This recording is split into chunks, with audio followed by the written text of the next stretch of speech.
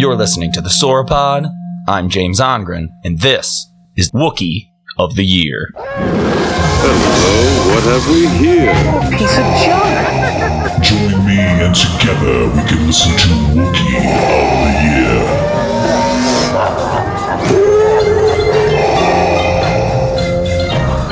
Greetings to you across the galaxy. Hello. Rebels, Imperials, Bounty Hunters, Wookiee Walkers. You're listening to Wookiee of the fucking Year here, and this is What Justin a year Zeppa, by the it's way, been. here with my co-host, Mr. James Ongren. Hi, Hello, James. everyone. Excellent to be back talking the wars. Oh my god! So we just got in from our showing. Friday the 15th, the afternoon, 1:30 p.m. Tell us about the screen, James. I'm going to tell you something about the IMAX screen at in Novi, Michigan. What is it? The Walk? Is that the name of the area that it is in? Yeah, the Walk in Novi, Fountain Michigan. Walk or something like that. Fountain Walk. Yeah. In Novi, Michigan. I'm just going to tell you, this is the largest screen in the state of Michigan. Number one, yeah. Number one. And apparently second largest in the country, as we are informed by a fine gentleman who helped us to our theater because apparently we can't read a ticket. Yeah, we can't handle tickets and numbers. Yeah, that was very difficult. yeah. But I mean, and why would that guy lie to us? He only works there, Yeah, right? he was enthused about it. No, too. he was. He was excited for us. Yeah, he which loved is it. great. Dolby Atmos sound, by the way. Fuck yeah! Shout out to Dolby Atmos. I thought you were going to say shat out. I did almost shat myself. Well, there's a subsonic rumble that was happening there that was not part of the seats. I'll tell you that. Like that theater was alive. That place was huge. It was like an airplane hangar. It was enormous. massive. It was like twice the size of a normal screen. Lean back, full reclining seats. Oh yeah, Whole deal. We napped through the entire second half, so we don't know how it ends. But I have no We idea. napped in style, and the sound was great, regardless. Yes. Yeah. So, all right, James. So, I just want to get right into it. I want your general impressions, and then I think we should start going a little more. You know, we'll go wherever this thread takes us, right? But we should walk through the film. I think. There's a few major points, Yeah. that need to be addressed. All right, so give me your thoughts. How did you feel about Star Wars Episode 8, The Last Jedi? Overall, Yeah. it was a cheese ball fest. Oh, whoa. Overall review. Wow. I'm telling you, it didn't take itself too seriously, which I love, but it was, it was like full on winking at me the entire You felt like that? I did, very much. Okay, so give me an example of that. Okay, I will. So obviously, This is a hot take, by the way. people, this is thank It's the you. hottest of hot takes. This is blistering hot. know that what you're listening to is full on spoilers. From Oh, yeah. this Oh, point- yeah. spoiler fucking alert. Obviously, from Yeah. this point onward, I'm doing nothing but spoiling stuff. Right. That's what's happening. Just want you to know that. Yep. All right. So moving forward, I'm gonna say, okay, right out of the gate, first cheese ball moment, which I was just bringing up to Justin right before the show, is the concept that someone says "punch it" twice in the first 5 minutes of the movie. Punch it, BB-8 from Poe, and then punch whatever you know. Think of all the quotes in the Star Wars universe as we know it. Mm-hmm. You know, the three most memorable. May the Force be with you. Luke, I am your father. And punch it. Punch it Right. twice Twice. in the opening scene of the movie.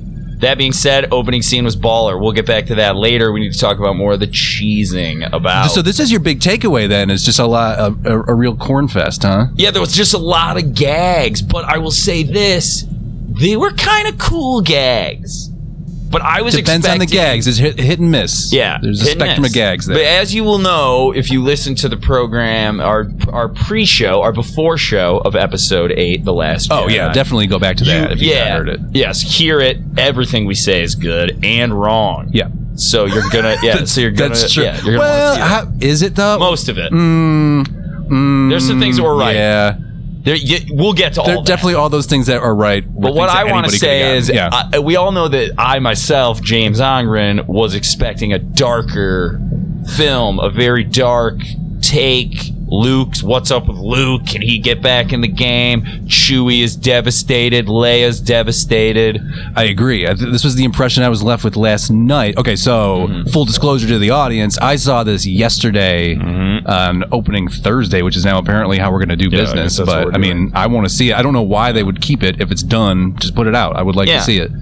You heard it here first. Justin movie cheated on me. That's true. Yeah, I did. you did. I did. Saw And you it know what? before me. I don't even feel bad about it. I don't even feel bad about it because the second time around, like I was telling you in the car ride back, I got a lot more out of it than I did the first time because I was left with a little bit of that feeling you're describing, which is I was anticipating, obviously in your traditional story arc of a trilogy, chapter 2 is going to be kind of bleak, right? Yeah. Like you're going to end on a real down note and it's going to be a series of Like Empire. yeah, just stepping down some depressing plot staircase. And so Empire's like that. Even Attack of the Clones, if we got to talk about it, Yep. it exists. It's a part of these things, unfortunately. But even that ends with the war starting and big battles and, Anakin loses an arm and everything. So a lot of drama, high drama. I was drama. definitely anticipating more of that. That being said, it goes some places. It's just huge, is the impression I'm left with now. Like seeing it twice, I'm just like, God, they packed this thing full of stuff. I know. There's so much. They'll stocked it full of a prankster, Luke Skywalker. He's a jokester now. He was pretty mischievous, Like it's like a la Yoda. Since he's a la kind of Yoda. That's true. Yoda. You're right. He is taking on the training. TBC, by the way. Yeah. He is taking the mantle of Trainor. Right. He no longer has an air, a sort of like stuffy, self-serious air. He's stripped away his ego, his Force ego. You're right. And so now he's just a man, and he's tried to, part a major plot point here, he has tried to shut himself off from the Force. And so he's lost connection with who he truly is, that powerful Skywalker blood. But yeah, he is, there's some prankstery moments. He's messing with you. Yeah. Yeah, but I would say, and not that, such as like when he milks the sea creature and he doesn't just drink the milks the sea creature to completion. The briny milk. Yeah, exactly.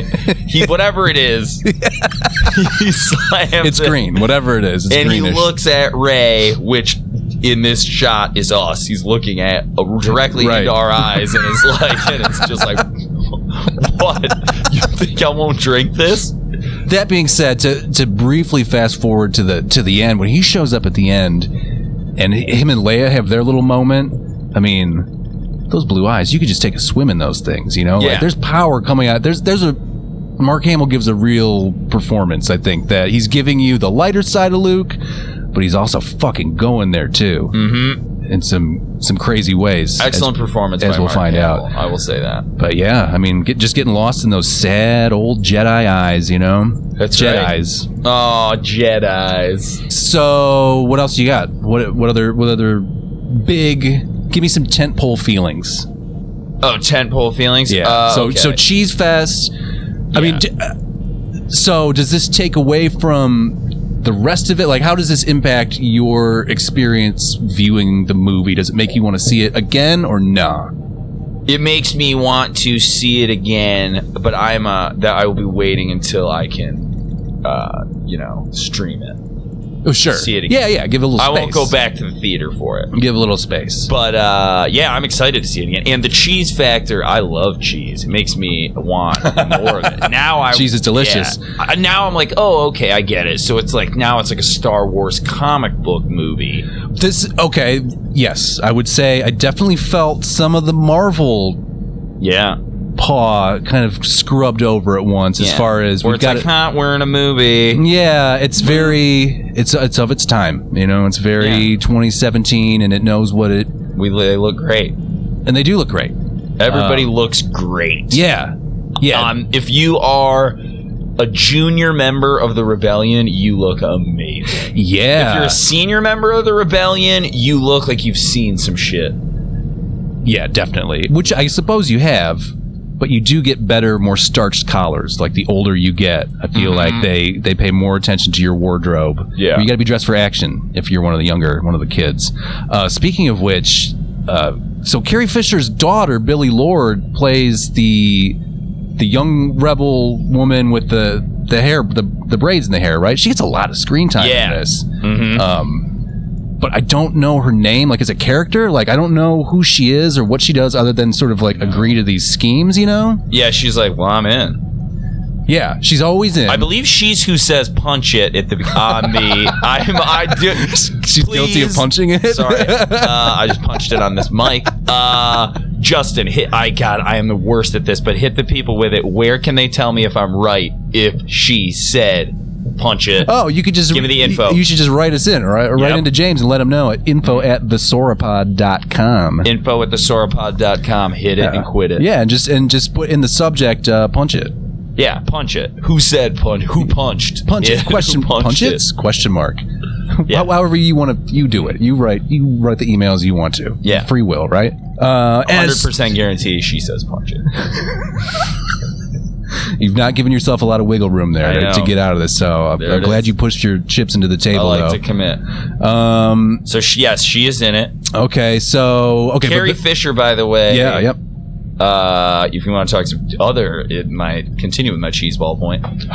Survives the vacuum of space after being shot directly with some photon torpedoes. Space torpedoes. Yes. Yeah. Space pedos. Yes, I got a lot of questions about this. Wakes up. I guess we're assuming thanks to her badass Jedi-ness, guides herself back onto the ship, floats her way across the galaxy like a gowned up Isis. Like she becomes a goddess at that point. Yeah, like the space rules don't apply here. Zero. She just wakes up, shakes the icicles off, and makes her way back to the blown out hull of the ship she just came from. After which they just open the door and pull her out of there. How does space work in Star Wars? Apparently it's fine out there. Apparently, yeah. Apparently it's just a little chilly, and that's why they wear the jumpsuits, I guess. Yeah, it's like, dude, you'll get a cold out there in space. Yeah, because so one of the characters' sisters, Rosa's sister Paige, who is responsible for dropping the bomb payload on the dreadnought in the opening scene, which is the best action scene in the movie. Oh, you loved it, eh? Oh, love it. The tension of like, are they gonna get through? Yeah. Will Poe have made the right decision? Right. Is what's General Organa gonna do? Yeah. She's got the button. She's got the trigger button, right? But she's also hanging out on some scaffolding with those bomb bay doors wide open. So apparently space is not a thing. Yeah. There's no vacuum in the cold vacuum of space. It's just kind of chilly. And apparently, yeah, it's just straight up gravity. Those bombs that were coming out of those bombers didn't look like they were like they weren't propelled by anything. Weren't they just dropped? Well, see, okay, I mean, I'm sure there's an explanation for it, which I found myself thinking magnetic. A couple times. Like, I'm sure this is explained in the novelization or something like that. But you know what? I shouldn't have to read your book to understand your movie. Exactly. Show don't tell. Right. So I'm gonna assume that the latches that they were hooked onto kind of flung them down, started that motion. Right. I love it. It's all automated. That's good enough for me. All right. Great. Solve that problem. You're welcome, Star Wars. Episode 8. Yeah, great, just excellent scene. A lot of tension. They get through. They destroy the dreadnought. Everybody's pumped, except Poe busted. Oh yeah, demoted no less. Demoted from commander to captain for his hubris in combat. Not unlike his prequel movie, he's gone rogue. He's a rogue one. He's nice. Did it. I did do it. That is fact. That's on tape. How do we feel about Poe in this movie? He gets a little bit more screen time, he's all about zingers, this guy, right? I feel like he fit really well in the new format of Star Wars zingers, which apparently we're going for here in episode 8. A very light and frothy middle of the trilogy. Loving it. Like he's just like, I'm a freaking hotshot. I even got the wonderful magic gem of Laura Dern calling me Flyboy. Oh, that's right. Laura Dern's in this movie, by the way. Yes. Looking like she came directly from Capital City in the Hunger Games. Yep. Admiral Purple Hair. Yep. She is great, though. I like her. I'm confused as to her purpose though a little bit, in that she kind of takes the role that isn't that Carrie Fisher's role to. I mean, if you wanted to retrofit things in a way, considering the current circumstances of Carrie Fisher having passed away, like, why doesn't she pilot that ship via light speed right through the main ship, the Snoke ship? Why would you not have her do that? Okay. What was her situation? How much filming was she basically done with this? They said that she was done, but they're always going to say that. Yeah. You know? Like, because this is my theory. Red, you want to get into Star Wars conspiracy? Yeah, that's why we're here. All that stuff was gonna be Carrie Fisher, was gonna be Leia. Okay. But that stuff in the middle was like some of the last stuff to be shot, and they were gonna do that stuff with her, but they couldn't. So they're like, all right, we'll bring in Laura Dern. We'll retrofit Laura Dern into it. Yeah. So now she does all the stuff that Carrie Fisher was gonna do, and then she's also out. Well, I guess my question then is, what is Laura Dern's original, because they have scenes together, like powerful scenes together. Yeah, what was her original function, you know? Like, that doesn't work. Unless they were going to pass the torch on to Laura Dern from Carrie Fisher. This is what you get when I've just seen the movie, people. Right. I'm throwing out theories. But I'm thinking the same thing. I'm just wondering. I'm just curious because, and not that it's odd that there should be two powerful women in the universe. I love it. I love the full-on matriarchy we've got rocking right now in the trilogy. It's great. But why? Yeah, why do we bring it? I mean, I guess just for the probably gratuity, the same reason we brought in Benicio del Toro. Like, is it like, let's bring in some famous people? Has Benicio del Toro ever done a straight performance? Never. And in this particular film, he did something maybe he has never done, where he just played Finster from The Usual Suspects as a dude who is a space grifter. Think about it. If Finster hadn't been whacked in Usual Suspects and had grown up a little bit and had made his way across the galaxy, this is this character. His name is DJ, I believe. Yep. There's similarities in the dialect, and I think it is DJ. Yeah. Is it ever said that? There are a lot of things. I mean, listen, I like this movie. I liked it a lot. I liked it especially the second time. Once the pressure was off and I knew what I was in for and could kind of like kick back, take in some of the nuances, like look at it, enjoy it in a cinematic kind of way, like in a. Yes. I mean, there's some beautiful shots in this. It's gorgeous. Film, but there are beautiful shots in the prequels too, and that doesn't make those movies any better. So, kind of beside the point, but it is a part of it. There are a lot of moments plot-wise where it's basically they put it together really quickly, and then they're just saying it out loud, and then we move to the next set piece, kind of. Yes. As far as like the how they got tracked through hyperspace, for example. Well, they've brought, they do have trackers, right? Yeah, but they can't do it through hyperspace. Well, it's new.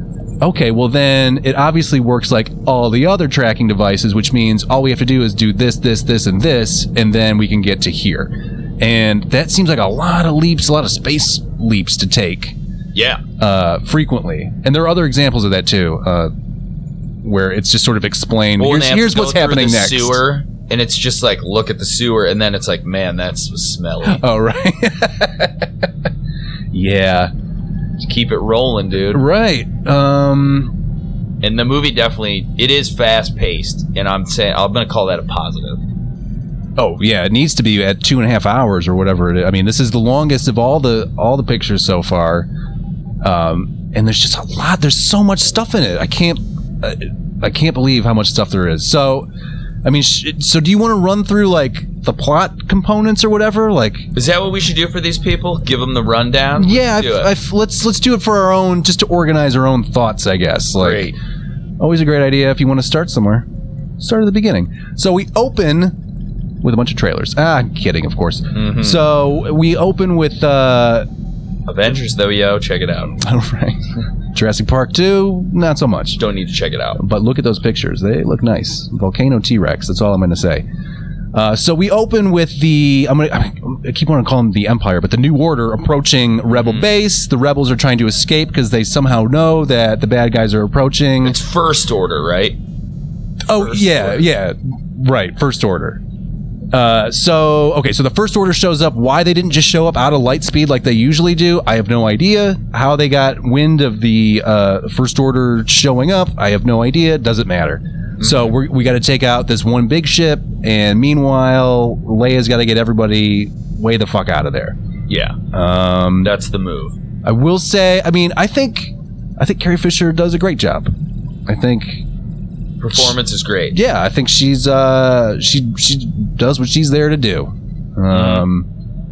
And it's too bad not a whole lot of lines. Yeah, not so much. She spends a lion's share of the middle of the movie just kind of napping. Yeah, like sort of in a coma. Yeah. Coma naps. Wakes up real quick though and just tags Poe for getting out of line again. Get back in the line, fly boy. Yeah, I love it. You're hearing this a lot. Baby Han. He's Baby Han. That's what he is. Get that man a vest, right? Get him a little vest. Exactly. She sees a little of the old man in him. Mm-hmm. So anyway, so they make their escape, obviously, and then they head into hyperspace. Yep. Are tracked through hyperspace. We get to spend a lot of time at this. So at this point, General Hux, Domhnall Gleeson, I think is his name. Okay, Hux. He's doing his thing. He's shouting. I gotta say that the first sort of warning signs came up for me during that exchange, the opening exchange with the I'm just waiting to call General Hux on the phone or whatever. Just waiting for that guy. It's sort of like, it's a little shticky. Yeah, we're opening with just a flat out prank call. That's what's going on. With some Jerky Boys material, right? Yeah, exactly. Yeah. Ooh, nice. Shout out to Jerky Boys. Yeah, they don't get many these days, but we'll throw them a bone. Could have gone Crank Yankers. Nope.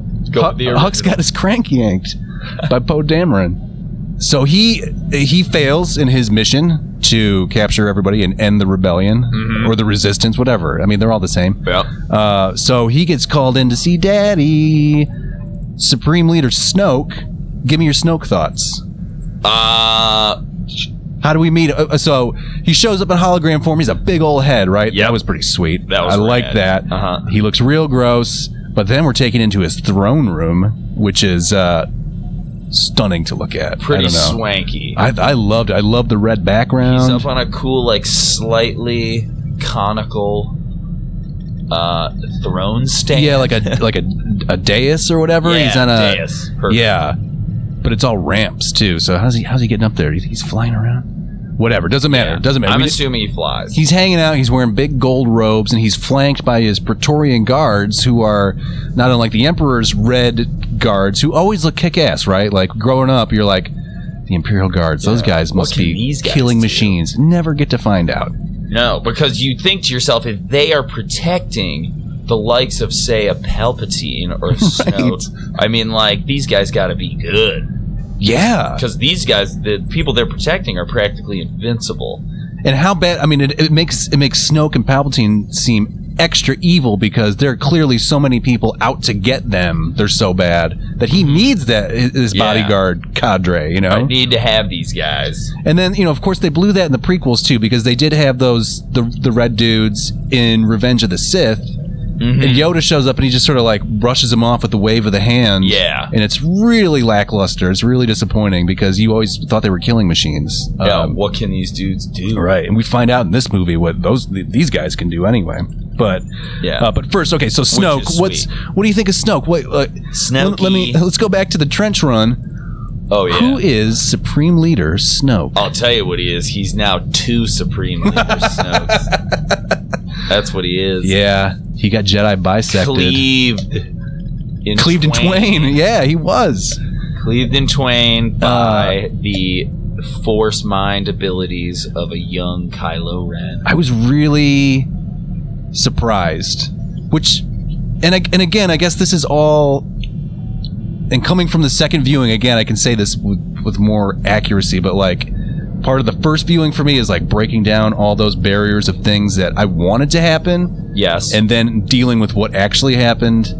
And so this actually, so you would think that, well, obviously we're leading up to not unlike the first trilogy, you get to the big finale, it's going to be Snoke and Rey and Kylo at the end, right? Yeah. Like that's going to be your whole big finale. Why wouldn't it be? That's what it comes down Well, to. we got that finale in this movie, and not Yeah. even at the end of this movie. It was a real a red wedding type of thing where they just Yeah. threw it right in the middle and spun you. So what do you think? Because he turned on the Supreme Leader very quickly, I thought.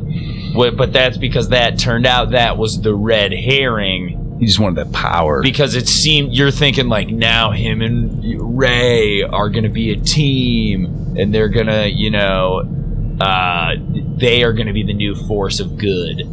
Right. But no, he thinks everything is terrible. Now, he's gone like full nihilist. And he's like, you and me should just rule. And where does that come from? Like, what do you think his motivation is to go full evil like that? Because there seemed to have been...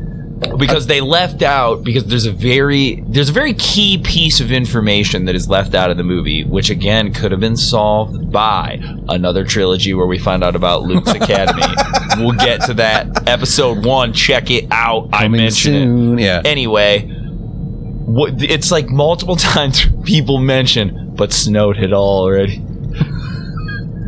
He'd already turned him, and you hear this like, how though? Like what?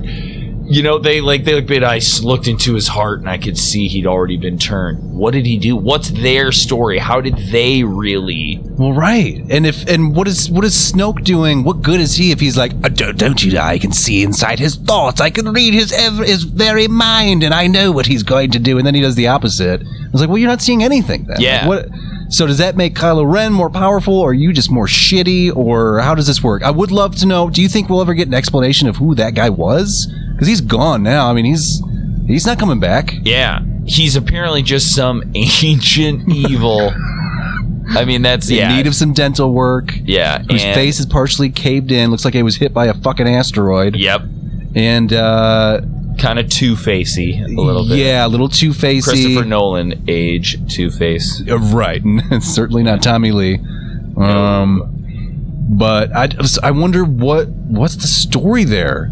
And again, like if I got to read a book to find out, like I'm going to read it, of course. I'm sure they'll put out Snoke, the novel or whatever, and I'll check it out. But I would rather just have it be a part of have the movie make sense, Yeah. For the purposes of Wookiee of the Year, only the movie mythology really exists. Yeah. We don't need to cloud this with like literature about no. The movies are plenty. This is what is the world being presented in the Star Wars universe. I would just like an explanation because they. Yeah, because what did happen? What do we know? Try to kill him or not? We still don't really know. We just assume he didn't because Luke ended up being good at the end. But it's like, what does that mean? We don't know. Like, did he try to kill him? Maybe? Yeah, and Luke's not given much opportunity to expound on that at all. So I wonder. No, he's just kind of like, no. I didn't try to kill him. I went into his tent late. I stared at him. I drew my lightsaber, and he woke up and retaliated like I was trying to kill him. All it was doing was standing over him while he slept with this laser sword. With the most deadly weapon in the galaxy. Right, that I'm very skilled at. Yeah. Yeah. Why would he be paranoid about that? With a look on my face that said, I gotta kill this kid. Yeah, let's go back to our is Luke evil conversation. I mean, we were talking about it. There's a moment where you think he might go there when you can see his lightsaber reflected in his big old dark side eyes that he's got. And it seems like he might take that step, but he's got to live in shame with it, as he admits. And when we were in that part of the plot, I was looking over at you a lot because I was like, oh, dude, he's never going to let me live it down if he predicted the evil Luke. He's going to be so I'm glad he proud of didn't. that. I'm glad he didn't. Me too. Yes, Snoke is always going to be an issue until it's explained, like, where'd this guy come from? Because, because he was apparently in Luke and Kylo's life when Kylo was still training with Luke. We know that. He's trained enough in the dark side to do pretty much what the Emperor always did. So how does the Emperor not pick up on that? That there's another guy just kind of like him, but a little bit taller. Yeah. Who's got the same game plan. What was he doing during the Imperial age? Great question. where did he come from? What is that guy? We might find out. I feel like it's still got to play into what we know somehow. It can't just be a random guy. Like it's Yeah. and yet he doesn't seem like, okay, so I'm watching it today and I'm like, yeah, that Mace Windu rumor, that's not right at all. This guy doesn't sound anything like Samuel L. Jackson. That doesn't make any sense. He's too tall to be Anakin Skywalker. That also doesn't make any sense because he's talking about himself in the third person. Yeah. Which he would do if he was trying to deceive you, but Yeah, he would. And also, he's pretty into being Darth Vader, too. I think Vader would like talking about Vader. oh wow, that is a good point. They bring up a lot how the whole like, will you be the next Vader point. Yeah, they do. Yeah, that is also hammered home. This movie hammers points home. Now, see, I could use more of that. I could use more Vader talk always because he's the specter who looms over everything that happens from here on out. Like he's the biggest of all the big bads. He's the most important character in all the trilogies. Right. All of them, he is the most important. Which is interesting because, all right, so the original 3 movies come out. It's clearly Luke Skywalker's movie. And then at a certain point, George Lucas decided, oh yeah, well, it is, but it isn't. And actually, this is really all about Darth Vader. And that's just how it is now. Mm-hmm. And that's fine. I mean, because Vader's great. But then you turned him into an 8-year-old. Yeah. That kid can drive a speeder, though. Am I right? That was pod racing. Yeah. Woo! Yep. And he built C-3PO, so fuck all of you. Yeah, you guys can all fuck off. This kid's midichlorians are off the Midichlorians! Zero midichlorian talk in any of these newer films. I love it. That never happened. Correct me if I'm wrong, there's no talk of him in the original 3 either. No, that was all prequel. That's all prequel. Which leads me to my eventual point, which is they just need to remake the prequels. Why would you not do that? We need to do that Darth Vader story again, but better. Okay. It's just, I'm throwing it out there. Disney, give me a call. I disagree strongly. You don't want to see it from, just erase all that you know of the prequels. I don't want to see, like, Zac Efron's Luke. Oh. So you're thinking in practical terms. Yeah. Well, no. Okay, so you get a bunch of no names or whatever, or you CG it. Like, everything looks pretty good these days. I love CG. The effects look pretty hot. I love CG and stuff. Okay, so Snoke is a mystery. But he's going to throw his weight around in the beginning of this movie. Yep. Meanwhile, Finn shows up. He wakes up from his coma. I'd kind of forgotten that we left him in a coma, but it makes sense. Yeah. He gets out in his sweet leaky water suit. Right. Leaky liquid suit. Again, some shenanigans. Always shenanigans. A lot of... and the scene where BB-8's trying to, like, plug the electricity leaks. Yeah, that's how electricity works, Justin. When you plug one... And now it starts to shock down here. It's just like, the Dutch boy and the That's dam. exactly what Curly did in the Three Stooges picture, A Plumbing We Will Go, except that's how water actually works. It was confusing. Just a little, again, fun. Some shtick. Yeah, a little bit of shtick. Yeah. By the way, apparently we learned that BB-8 is the most badass droid ever built. He can do pretty much anything that you need him to do. Absolutely kills it. He is able to accept coins, which he then weaponizes later. Right. You can put things inside of him, and he'll repurpose them. It's absurd. His head is his dome head is magnetic. We've learned that as well, but it's also attached to some kind of stick that shoots out too, because he does do that at some point to plug the leaks, the electricity leaks. So go figure. But these are all engineering marvels. Obviously, they got spaceships. Why would they not be able to do that? That just makes sense. It's a cool little soccer ball. So Finn goes to... He immediately just goes to... makes a run for it, because that's what Finn does. He's just taking off. Wherever you find him, he's leaving that place. I'm out. Yeah, he's got to go. He's got to find Rey. And I can respect that. Yeah, he's got to go find his lady friend, right? Mm-hmm. So... That's fine, but it doesn't look great. The optics of him fucking off anytime anybody asks anything of him are not so great. So he gets caught. We meet a new character, Rose, who's lost her sister in the bombing of the Dreadnought. Well, her sister is the one who...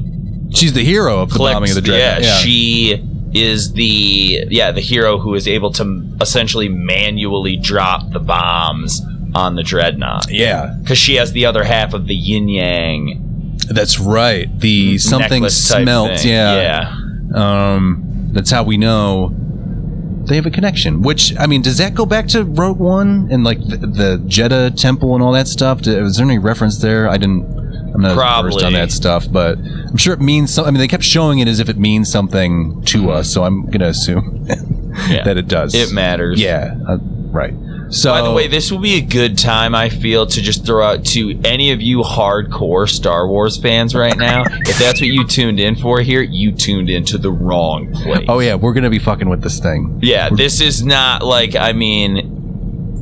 We know enough. We know as much as we need to know, and that's all you need to know, all right? But please stay tuned and write me with every mistake that I made. I would love to hear all of them. Write to James's Mistakes at info@thesauropod.com. James's Mistakes, care of my mother.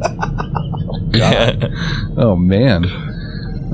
So we meet Rose. How do you feel about Rose now that she's been added? She's a part of the main cast now. Like she's cool. Is it fair to call her plucky? Not even 100% sure what that means. Yeah, she's pretty plucky. Plucky. She's a sort of engineering class rebel. She's got the technical know-how. Yep. Apparently maintains the escape pods on some level. Yeah, she's working behind the pipes, as she says, which is a nice little description. I like that. But so she is in awe of Finn and he's a rebellion celebrity. He really is. He's a rebel celeb. And a Reb celeb. There it is. I knew we'd get there. But she catches him trying to escape, and then eventually he kind of manipulates her into helping him do what he needs. And so we go. But this all is what's happening right before we set up the main plot of the movie, which is they're being tracked through hyperspace. It's been mentioned like 9 times already. Yeah. But that's what's happened. And so they leave fast travel, and then the Empire / First Order come right up behind them. And now it's a waiting game because they've only got so much fuel, but they can stay out of range, but they're still in pursuit. So now we've got X amount of hours. Nice tension building device. Right. You always got a clock to be watching. Yep. So this makes sense. They come up with this crazy idea, as we mentioned, about the tracking device, and put together a plan really quickly. Touch base with Lupita Nyong'o's character, Maz Kanata. Yeah, just a sweet cameo, I guess, if you can call it a cameo by a computer-generated character. Yeah, which I guess it is. I mean, she shows up. She couldn't even be bothered to show up in real computer form. She shows up via hologram. Yeah. So, but she's also wearing. Did you know the Rocketeer's jetpack? Yes. Is that like it's pretty exact too, right? It's not just like, oh yeah, standard issue jetpack. It's like that's the one the fucking Rocketeer wears. Homage to the Rocketeer, Cirrus X3 or whatever it's called. Paying attention to that. Check it out next time. I love that you know the number on it. I believe we can check. I've got the novelization up there. We can check it out later. Oh my god, it's one of my top 20 movies of all time. I was wondering if you were going to say it's one of my top 20 favorite novelizations of all time. I was going to say, what? Can we go back and talk about Rose?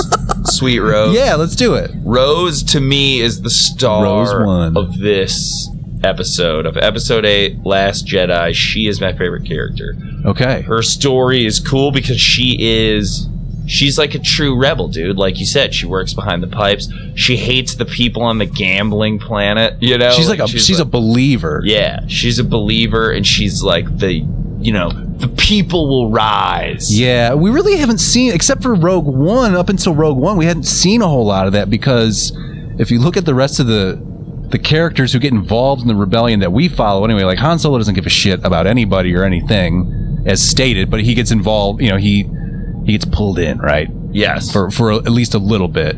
But he kind of doesn't want to be there. He's just hanging out.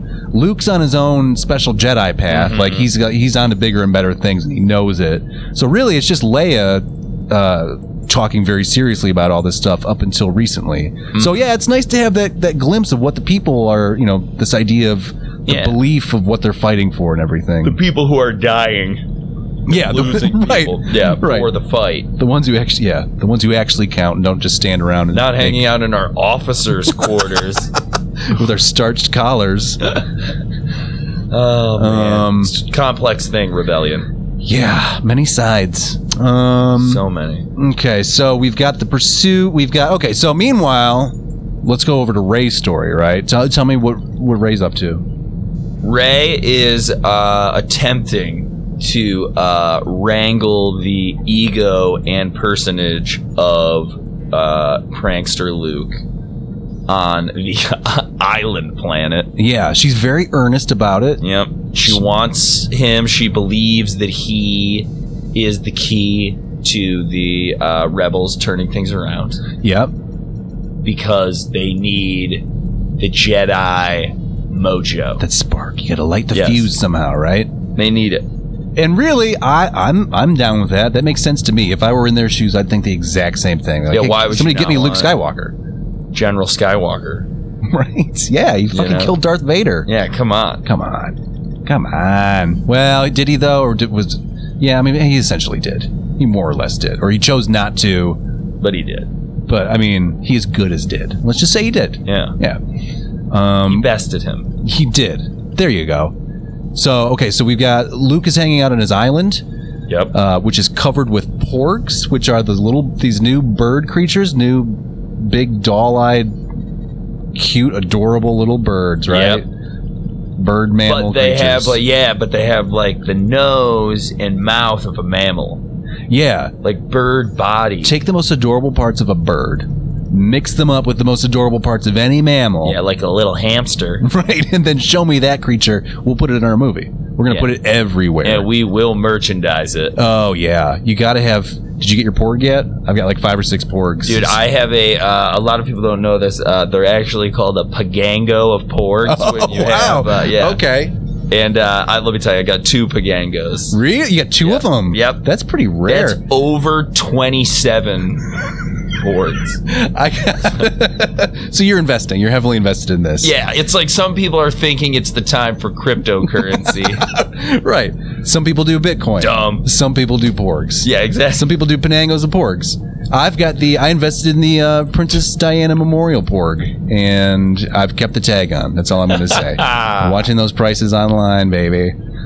On the internet, that's not free anymore. It's good. So we got porgs. Porgs end up hanging out. That we keep cutting to porgs for reaction shots and things like that. This is where I was reminded of another source subject, which is Crystal Skull and the groundhog popping up, the animated groundhog popping up at the very beginning of the movie, where I'm like, what the fuck is this? Where's my Indiana Jones movie? What is this? I don't need it.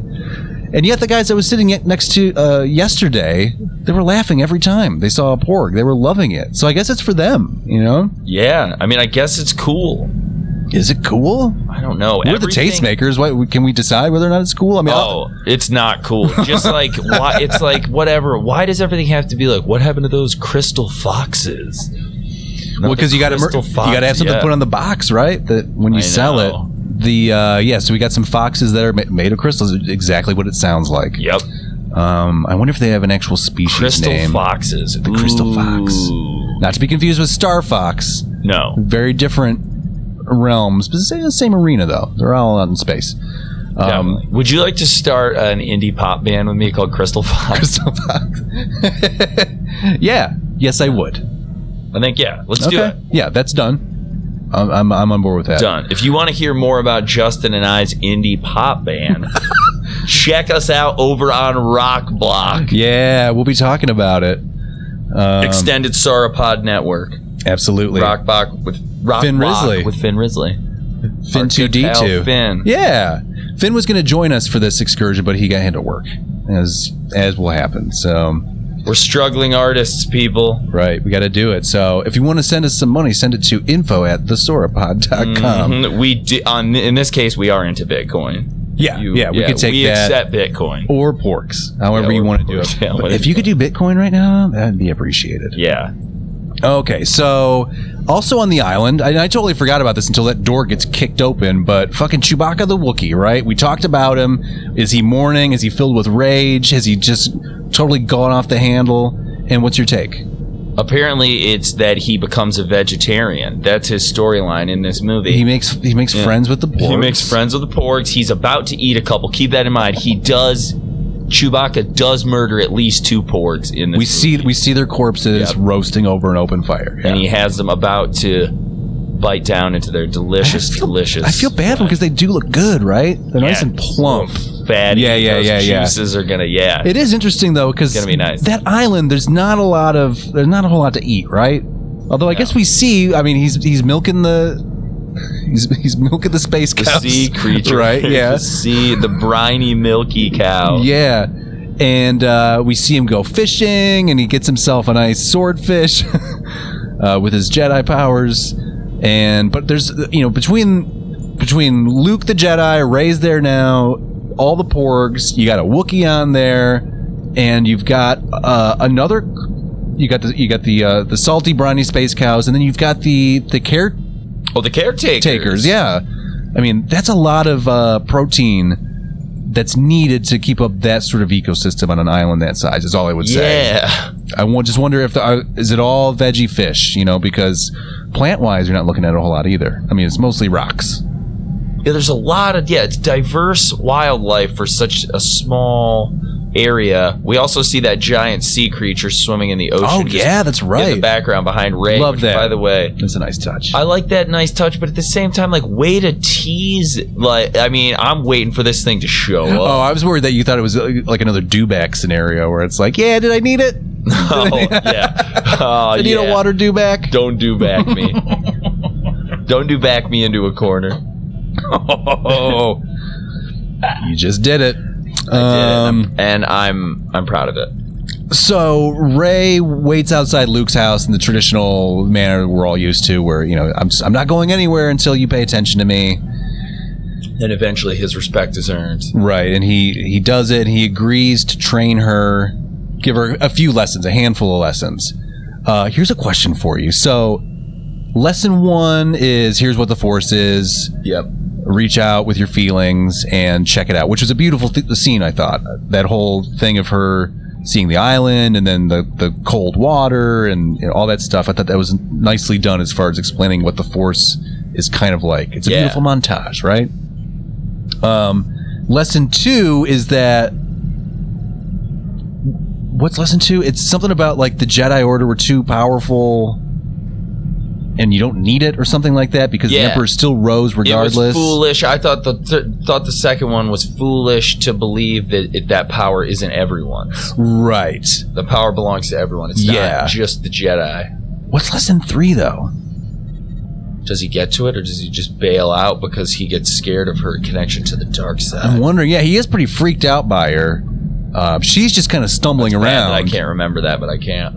I can't remember. Well, I've seen it twice now, and that's a question I was left with yesterday, and you don't need to. I'm left with it now. I'm sure they got it out there. They we're bitching about them hammering home points. I don't need him to say lesson number 3. It's this. But the third lesson is. So we also run into on this island. We run into the old Jedi tree, the old Force tree. Yep. Which holds all of the ancient Jedi texts that Luke has been able to find. And he keeps them there. But Luke's bumming on the Jedi scene. We kind of touched on this before, but he's over it. He's had enough. He's ready for a second act. So tell me, why is Luke so sad about this? What happened? Because he was really into being a Jedi when we last left him. He blew it with Kylo Ren, man. He's got himself a Jedi Academy. Supposed to be the star pupil at the training temple. Skywalker blood. Also, powerful. Let's, of course, remember that it is his nephew and his very close friend's Uncle Luke, son. Right. And he failed. Maybe, arguably, tried to murder him. We don't know. We still don't know. I maintain that we don't know if Luke tried to kill him. Oh, there are some things that are left open. I think, and I agree. That's one of them. We know there's more to that story because we saw glimpses of Kylo Ren's evil buddies, the Knights of Ren we've heard about, right? That they've been mentioned. Yep. We still haven't seen them yet, though. So there has to be more to that story. And again, I'm going to stand by my original thought that they are brother sister, and it went down where he just couldn't. He just mind wiped her or whatever, because he's playing it all real close to the vest, right? Like he's saying one thing and he's doing another thing frequently. Like that's just how he rolls, Kylo Ren. Mm-hmm. So he's a bad guy. He's deceptive. You're gonna get that. You think he mind wiped her? Kylo Ren mind wiped Rey? I think he knows that they are brother and sister. See, I don't. Well, He seemed equally as intrigued by her. I think you're going to end up being right that they are brother and sister. I think it's a fake out. I think because he told her like, "Oh, I've seen your parents, and they're nobodies. They're alcoholics." And Yeah, they but sold Supreme you. Leader tells him, how I'm the one who linked your minds. So you think he maybe planted that? So you. I think he just straight up knows, because in the Force Awakens he's much more curious about like what girl and all that. Like I think he figures it out then. Yeah. But he doesn't want her to know that, oh yeah, by the way, you're also a Skywalker. And that's what I mean. Like we don't need to empower you, lady, with that knowledge. It's gonna foil my plans. She's also apparently the fastest learning Skywalker ever. She's pretty good, She's right? pretty badass right out of the gate. Oh man, she's cutting rocks apart and shit like that. Like it's a hot scene.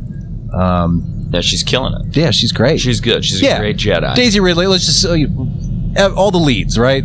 Great performances, good actors. I'm excited for all of them. I saw Daisy Ridley in Murder on the Orient Express with Kenneth Branagh and his mustache, and she was lovely there as well. Great, very talented.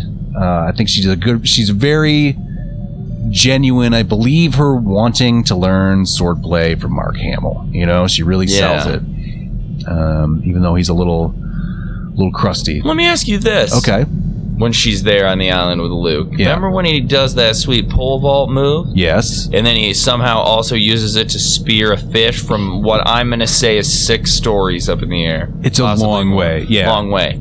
So he spears that fish from that high. Right. We cut to, he's just carrying how'd they get that fish up there? He's doing one of these. He's carrying the fish the way up? Yeah, all the way up. He's doing a hand over hand thing. Oh, force powers. Yeah. Yeah, so let me throw this at you. Why does he even have to stab the fish?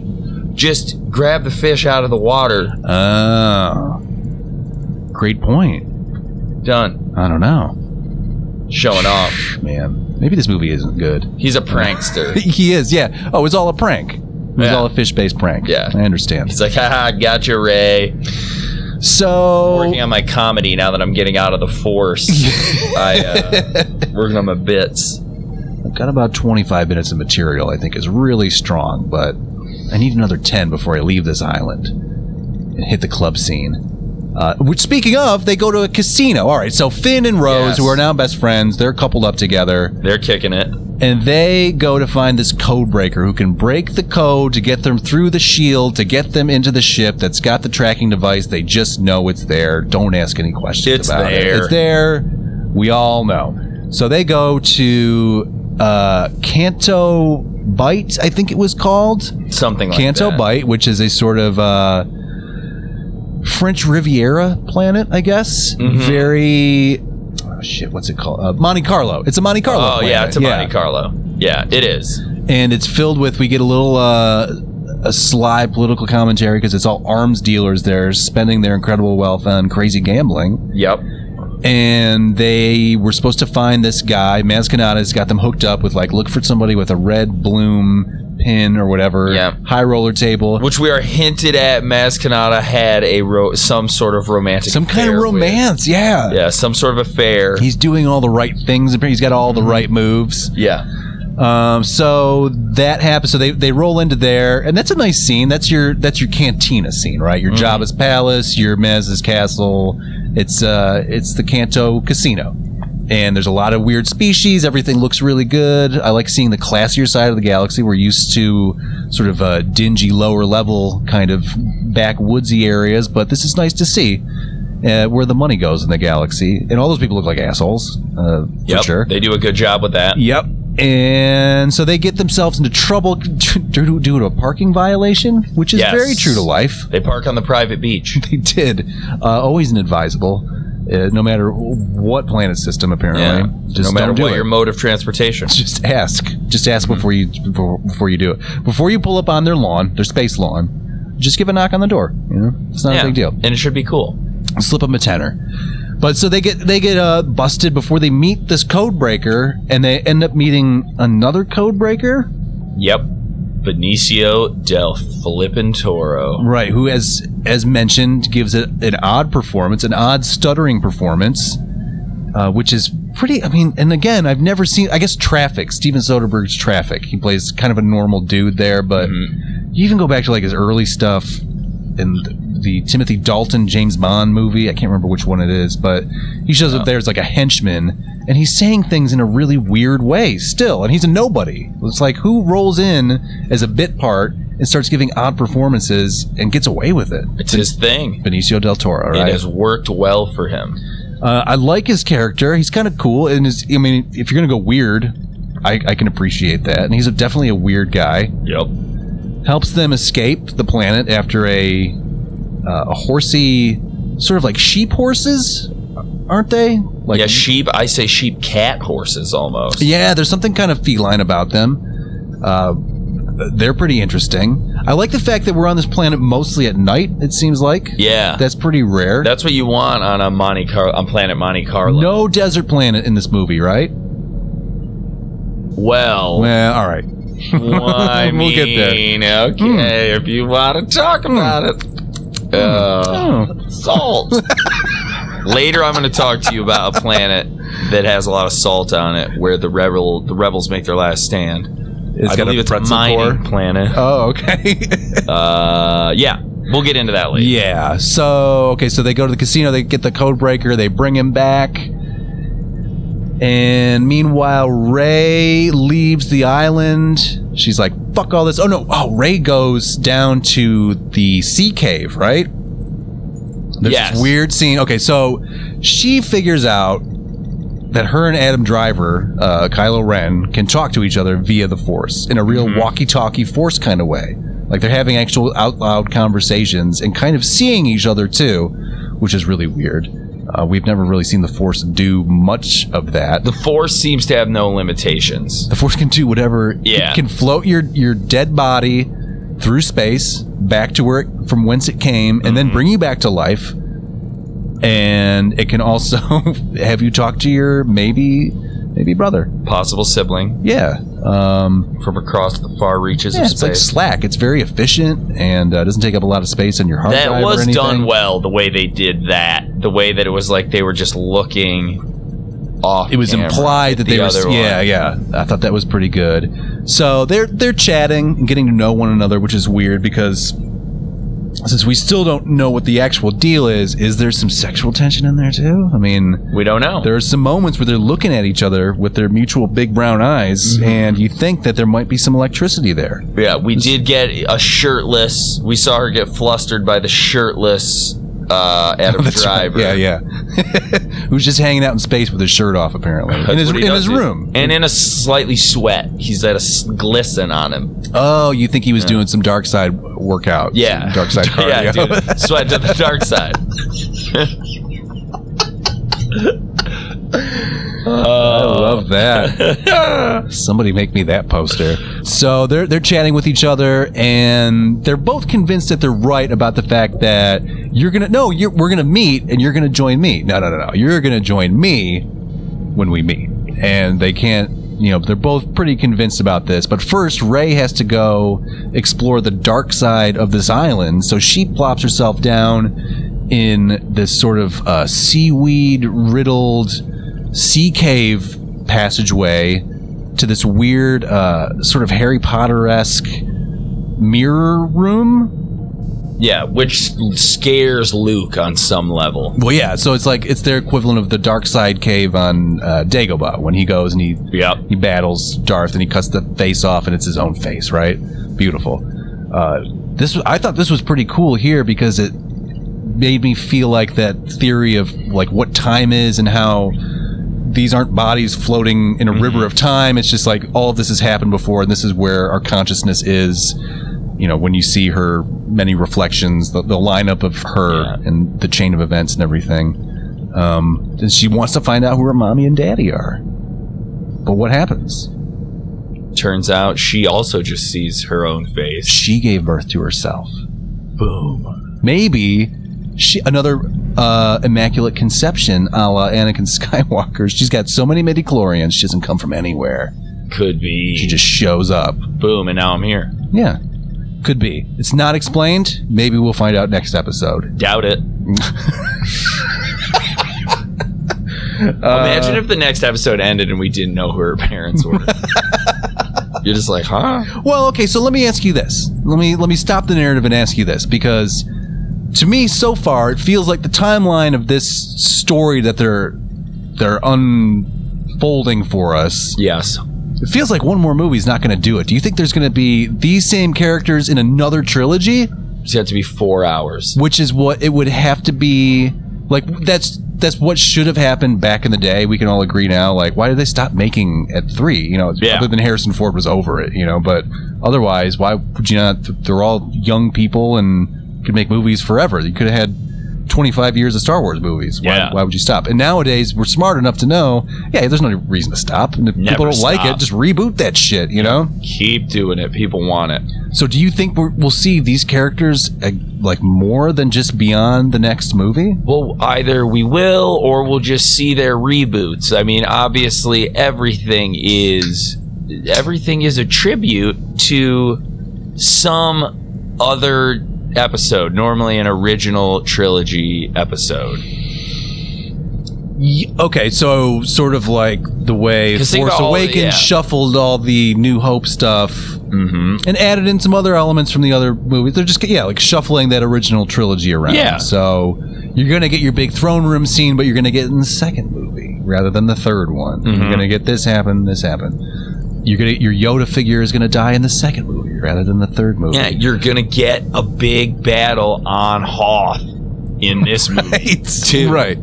Both in the second movie, but that one was at the beginning, this one's at the end. This is the very end, and this time, people, don't worry, it is not a snow planet. It's salt, as we are informed by a rebel trooper. Sergeant Salty, when he tastes the salt on the planet, just so you know, it isn't a ripoff because it's salt, not snow. Even though they fight like basically the just updated AT walkers. There's a cliff though. Yeah, and instead of speeders, they're just like on like salt skis. Salt ski, yeah. Yeah. Mm-hmm. Salt skiers. Now let me hit you with this, my friend. Okay. I'm jumping ahead, but I don't care.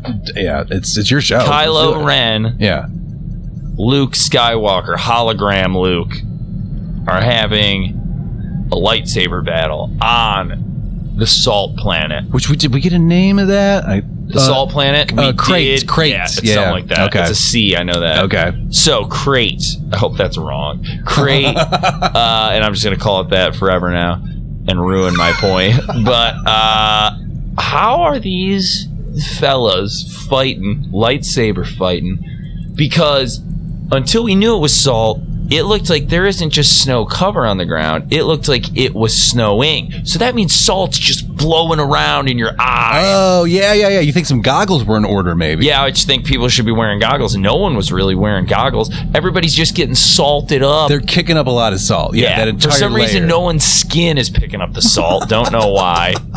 Well, maybe. And I'll tell you why, because they just wanted it to be another battle on Hoth, and they were like, how can we get away with it? Everything looks the same. Rian Johnson picked 2 colors, build a scene around that. Well, I like red and I like white. Okay, buddy. Well, it's either white ground and red dust, cumin powder, or red ground, salty topside, you know? I'm going to go with choice. Red ground, salty topside, so whenever there's an explosion, suddenly it's red. I mean, I love it now. I was confused initially. Like, when that was all happening, like, when the guy takes the first, footstep in front of Sergeant Salty, who has to reach out and say, it's salt. I thought he was bleeding, I thought it was like a bloody footstep. Did I. I thought the exact same. I was very confused. Okay. And then even then when the salty ski-doos come out and they're blowing out exhaust or whatever, I thought that the red dust that they were kicking up was part of the exhaust. So that was confusing too. It's like, do things just turn red here? Is that Yeah, what is this is? that's what this planet is. Stuff turns red. Like red smoke, and it doesn't make a whole lot of sense. But then, having seen it now, the entire thing, yes, I can see it. It's a good look, I think. So yeah, it's Hoth, but also it's got red stripes. Yeah, which is cute. Yeah, it's dramatic, you know. So because Luke is able to come to that planet, and fight in spiritual form. That means in the third movie, this is important to me, no one who has the Jedi abilities, so Kylo Ren, Rey, that may be all that we have right now. Yep. Who knows? The kid with the broom. Yep. Yeah, he might come into play. Right. Neither one of them should be like, oh God, I wish I could find Kylo Ren right now. You can't. You can just project a you there that fights him. And I know people are going to say only Luke can do it because he's the greatest Jedi of all time. But no, it's just the next step of the Force. Because apparently Rey is learning to do shit that Luke has never seen done. Yeah. Well, she moved way more rocks. We know that for fact than Luke ever did. By the way, super dangerous at the end when she decides to just drop those rocks. It's like, maybe set them down. I know you're happy to see Finn, but it's like we're got these boulders and the last of the rebellion. There's only like 40 of six us. people left. Right. And again, kicking up more salt into people's big old bug eyes. People are just like, oh God, I can't see. Everybody's just crying the entire time. Which is what would be happening if you were fighting a battle on a salt planet. Just tears. Yeah. Unless their DNAs react differently to salt. Different space rules apparently, because remember, there's no vacuum in space. It's just things floating around. Oh yeah, it's totally fine. Yeah, it's totally fine. That's all we need to remind ourselves. She's good. Akbar went down, though. Akbar went down. Rest in peace, Admiral Akbar. Admiral Akbar. All right, so let's go back to that storyline, I guess, because we've also got Laura Dern, too, who shows up, as noted, and she takes over once Leia goes full coma. Yep. And sort of fills in there. And she's got some plans, too, but Poe Dameron's going to question them because, what? She's a lady. He doesn't like that. Yep. So we're taking some progressive steps in a galaxy far, far away here as we learn that, hey, even girls can do things, too. Interesting. Nice. I don't need to stick my Poe nose into everything, into everybody's business. Maybe it's not my business. It might not be. I think it is, but maybe it's not. He's going to make it his business, though, because he is impetuous and he's a flyboy. It's true. He's always got his head up his cockpit, right? Yeah. So he, of course, jumps the gun. Laura Dern, of course, had a master plan the entire time. The entire time. You don't need to know the details of it. Just know that she knows. No, she's got it figured out. Right. And she's going to indulge his monologues. Trigger happy. He just wants to go and blow things up, right? That's his thing. Get me to that X-Wing so I can blow some things up. Blow some stuff up. I don't care what it takes. One bomber is going to make it through. I basically led all my friends into a suicide mission. Right, even if I'm the last person left. I didn't really show very much remorse when I got back to the cruiser. I was just kind of like, I killed it, right? Yeah. Killed it out there. Everyone died that was with you. There's one other fighter. He does not grieve for any of them either. He refers to them as heroes, but he doesn't give a shit. He's never seeing them again, nor are their family members or anything like that. Done. Not a lot of time for mourning the dead in the rebellion, apparently. Yeah. None. Are you surprised at all that he was not brought into... I kind of anticipated, again, my own expectations. Wrong of me to set, maybe, but also inevitable because I can only take from what I've been given. So you've been thinking about it. Empire is a full-on love story, right? They don't really explore that. Mm-hmm. You've got all these, as you put it, the sexy new ones running around together. Mm-hmm. Some of them with their shirts off. Yep. And nobody is having a moment. Nobody's giving a back rub or stealing a kiss or anything like that. No. I kind of anticipated more of a love triangle, I guess. I kind of thought something might happen too. Because Rey and Finn talk about each other a lot. They're very into each other. Mm-hmm. And I mean, but we don't know. Friends can do that, but James, no offense, I'm not talking about you all the time in my day-to-day life. That's weird. You should. Oh, it's great. I'm a great conversation piece. Yeah. Bring me up. It's true. I probably should. That might improve my social life. Oh, you know James? Yeah. Fascinating, isn't he? Yes. That's all it takes. Yep. And then, boy, that's an hour conversation right there. You too. You light up a room and a conversation. James Ogren. Goodness. Yeah, so no one really... It is weird that the characters in a lot of ways don't get too mixed up with each other than Kylo. Other than Rilo Kiley. Other than Kylo. It's clearly their favorite band, right? Yeah, okay. Yeah. Because, and again, going back to the OT, right? It's all about, okay, Star Wars is about we bring these characters together. Empire's about we break them up. Round 3, get the band back together, right? And win. Yeah. So it kind of makes sense that they would split off, I guess. I wasn't anticipating Rose as a character, I suppose. Mm-hmm. I guess I wasn't thinking they would bring in some other player into this game, right? Because it's a sexy game. Yeah. I think we can all agree on that. It's a sexy game. Yeah. Because there was in the first film, in Episode 7, in Force Awakens, you get these 3 new characters are introduced, and Rey is really the only one that really gets any development. I'm talking about the 3: the Poe, Finn, Rey. Poe was barely in it in the first. Yeah, barely in it, and it's like they aren't really developed. And then now you have this movie where also they're not really developed, except her.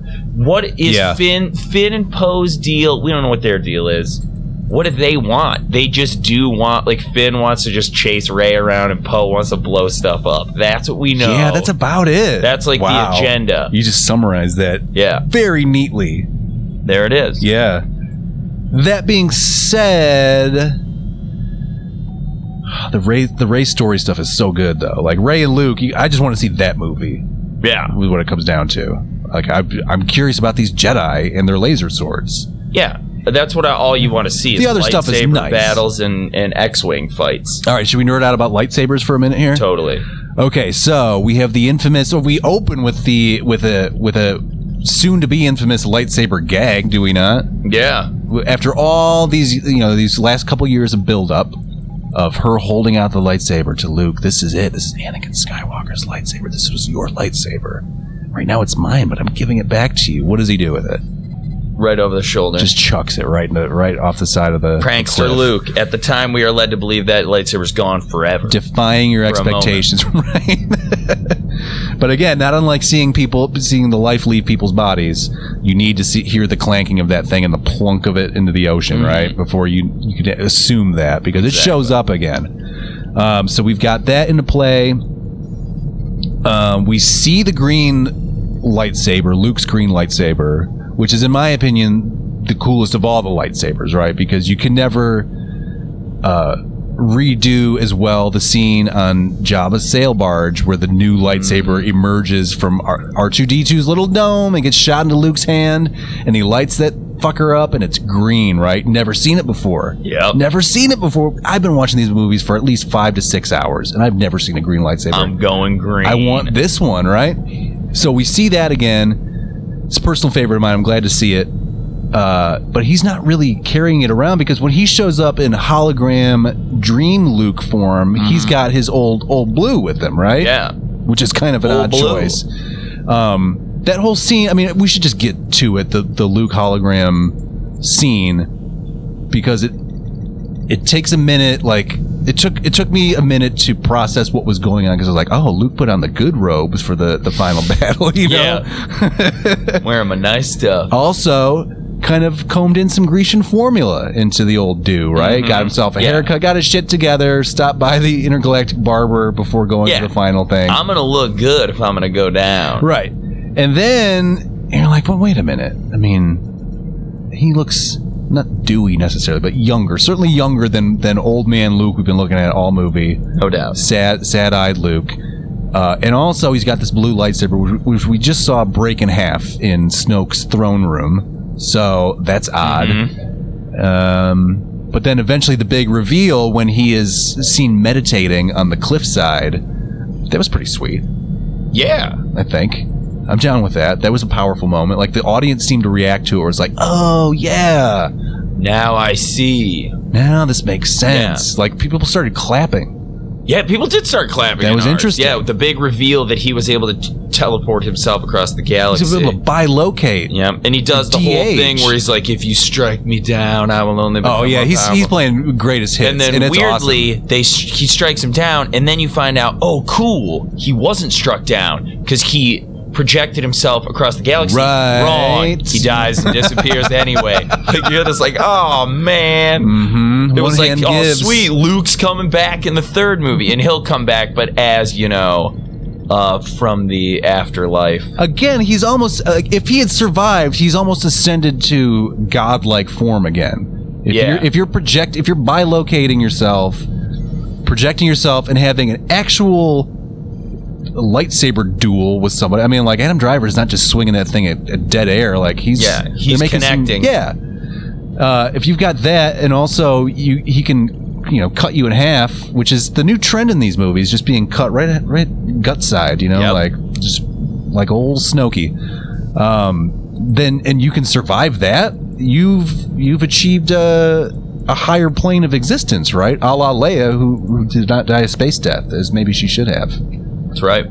So those Skywalkers, crazy. You can't hurt them. Apparently. Well, so he's been struck down. He's been made even more powerful and all that. Mm-hmm. I'm curious about what Force Ghost do you think we're going to see? What Luke Force Ghost? Is it going to be middle-aged Luke we saw fighting the hologram battle, or is it going to be old man Luke with his Gandalf hair? I think it will be lightsaber battle when he's more he's cleaned up. He's splitting the difference between Gandalf Luke and Luke the Gray, Skywalker the Gray, and classic Return of the Jedi all black Luke. Exactly. Yeah. He looks pretty good, but he doesn't, because, like, how good does Mark Hamill really look?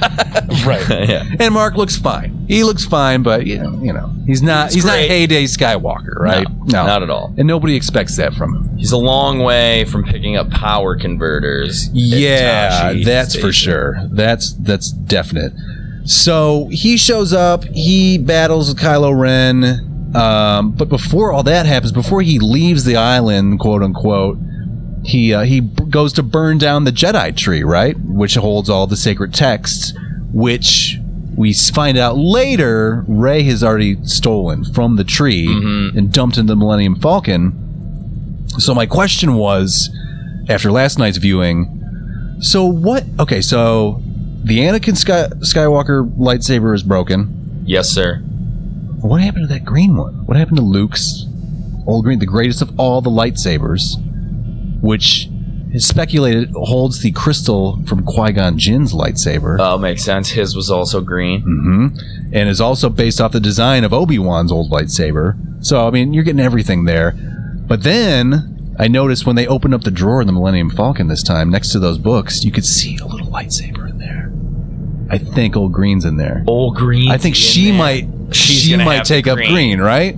Oh, perfect. There you go. That can be their Jedi homage. In the third one, the first time she brings out a lightsaber, it's going to be green. Give me Rey and a green lightsaber, please. So here's my question, though. Don't you think when she builds her own lightsaber, she's going to be double-edged like Darth Maul because she fights with that She's staff a staff thing? fighter. That's true. Well, okay, so do you think she takes Old Green with her as is? Or do you think she takes the crystal out of Old Blue and builds her own? She does have the textbooks now. She probably can figure out how to do that. Yep. Maybe she makes one that is it's one edge green, one edge blue. Whoa! Never seen it before. I mean, they're all about that. Double crystal. Yeah. Oh, shit. Versus the Excalibur saber that... Wow. Old Blue and Old Green together? Yeah, dude. Fighting the Excalibur lightsaber? That's a hot scene.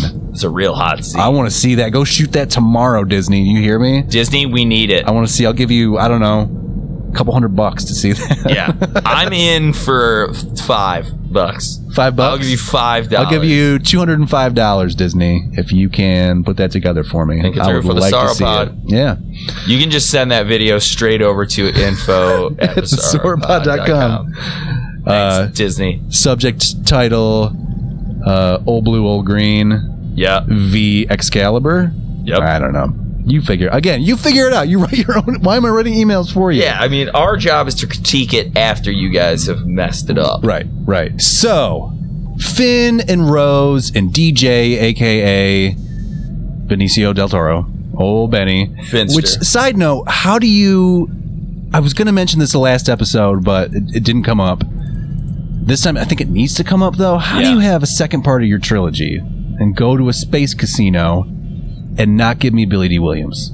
That is an excellent question. Just have him be there. Like, he's the proprietor. Maybe he owns the casino. And you just have him pop up for like one scene. He doesn't need to get involved or anything. Because one of the big things you start to notice is that, like, God, we're getting a lot of people in this cast. A lot of people involved. As you said, we got a lot of ground to cover in the third film. Yeah. So why don't you just have Lando come in wearing his Lando cape and be like, hello, what have we here? Welcome to my casino. And then, high roller table is over here. And that's it. And he just walks away. Just have a little cameo. I just want to see him, But could we live with knowing that Lando had fallen in with the war profiteers? That's Lando's style, though, isn't it? He does plays love both it. sides. That is what he does. But then you have to, and also, doesn't Lando deserve a chance to mourn? Because he lost his good buddy, the other flyboy, the original flyboy. Captain Han Solo. I mean, let's talk about how no one is mourning Han Solo enough. He's represented. His physical manifestation is some golden space dice, a pair of golden space dice. Which was that ever referenced before? I mean, it's assumed that, like, I guess Han Solo would be a type of guy who would have these hanging from his cockpit, right? Yeah, he would get his space dice bronzed. I mean, I'll buy into that. I just wish, maybe there was a shot of it in The Force Awakens or something like Probably. that. Or, I don't know. We're going to have to watch everything with new eyes now. I know. I got to watch everything again. Yep. Now that I've been dragged into this. They got us Wookiee right where they want us. They do. Yeah, that's true. Because Wookiee of the Year, I don't know where we go from here, because we do have another year to kill before the next movie, but maybe we need to delve into some of the past canon or something like that. Maybe we need to do some commentary tracks or something. People seem to like those. I don't know. Yeah. You write us in at info@thesauropod.com. Subject matter, what I want from you. Yes. And you tell us. You let us know what minutia needs to be dissected. Yeah. And we're here. We will do that. We will make those fine scalpel cuts for you. So we've got the three. We got Rose, Finn, DJ. They make it. They crack the code. They make it onto the Super Star Destroyer captain ship, whatever, Snoke ship, right? And they dress up in outfits as you do. They dress up BB-8 as a garbage can who rolls around. He gets busted by an Imperial BB-8. Yep. Who is a total narc. Narc 2D2, we should call him. Ooh, Narc 2D2 is good. That guy's a dick. All right, yeah. Trademark us. Wookiee of the Year. Narc 2D2. But that guy was a dick, right? You can just tell. He's painted black. He's evil, right? He's cloaked in the color of the dark side. There's like a BB-8 Vader. Yeah, right. Ooh, spin-off?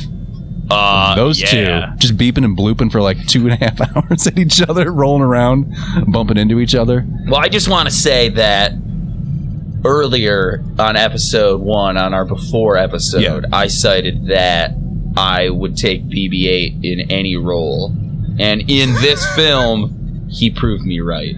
Yeah. Well, I don't want to assume I don't want to ROLL. call BB-8 a he. I'm going to say they. I don't want to assume BB-8's gender. He's certainly not an it, or they are certainly not an it. Yeah, because there's personality there. Poe, it's almost as though Poe wants to have a romance with BB-8. I mean, he's closer to BB-8 than any of the main characters. Poe was the most happy that BB-8 had survived. He was like expecting a passionate kiss when they rolled into each other's Ray, lives. Finn, whatever. Yeah.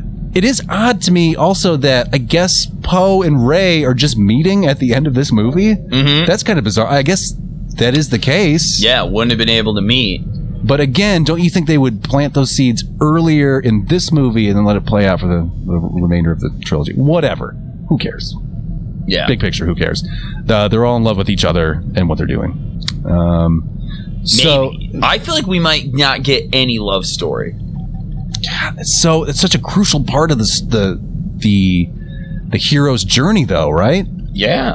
I mean, you gotta find someone worth fighting for. Exactly. Yeah. But this is like Tinder Star Wars. My work is way more important than my heart. Right. You know? Just I work a lot in the rebellion. Don't have time to go out and meet people. So this is what I'm on the old holonet. So yeah. Exactly. So they go and they go to crack the code and they break in and did they destroy the tracking device or did they not even get that far? The tracking device, they don't get that far because remember she has to sacrifice herself, Laura Dern does, and Lightspeed Ram. That's right. Yeah. Okay. So and there's a whole episode there in which there's another one of those sort of let's just talk the plot out for you audience members, because we only have so much time left here. So basically we've got these escape pods, but we've cloaked them, and so that's why they're not looking for things that are smaller than this. I mean, it all seems a little convenient. You know, if you got a tracking device, you're tracking whatever's around, whatever you're pointing it at, right? These transports shouldn't be able to just get away, and yet they do. And then some clever Imperial guy shows up and he's like, you know, we've run a scan. You were right. We've run a scan and we found all the people leaving right now to go to that planet there. So we should go there. So they do start picking off transports. They do, and popping them off. And which is that where Rey gets to see it from the throne room? In the weird sort of like large Oculus lens when Snoke is like, come closer and come look at your... here. Yeah, right. Pulls a little Palpatine and like, there's your rebel fleet. An entire legion of my Star Destroyers is around the planet. So... You got a good Palpatine. Thank you. Jedi. So... Who I think might still be alive. You think Palps is still alive? Who knows? Well, we never see the life leave his body. We just see him get thrown down that big old... that big old shaft, right? Yeah. The big old Death Star shaft. Palpatine. God, if that guy rolls in, all disheveled, you know, like, it's taking me... I thought for a while that the Supreme Leader was Palpatine, maybe. I kind of thought so, too. Just more disfigured. Problem there, Ian McDiarmid is still alive and kicking and in fine form. Why don't you not just get Ian McDiarmid back? He's ready in to that work, role. people. Oh, yeah, he's out there. And he loves being the Emperor, too. Make no mistake. Yeah. How could you not, right? So they make it on, but they get captured eventually, and here we see a problematic character, Captain Phasma. Mm-hmm. Give me your thoughts on Phasma. Old Chrome Dome. There for just pure visual aesthetics? Visual aesthetic and like, here's an enemy. It's like, it's almost video game style boss battle. A minor boss, yeah. Minor boss, because apparently we're supposed to care when, you know, Finn comes rising back up on that levitating platform and he's just like, hey. Yeah, right. It doesn't pay off in the way I think they anticipated it paying off, because they didn't lay the groundwork necessarily to like establish their relationship, other than she's kind of bossy with him. She's obviously in charge. Yeah. Just the fancy shiny armor. But in Force Awakens they have a few interactions, but not enough to warrant me. But also she's not dead, right?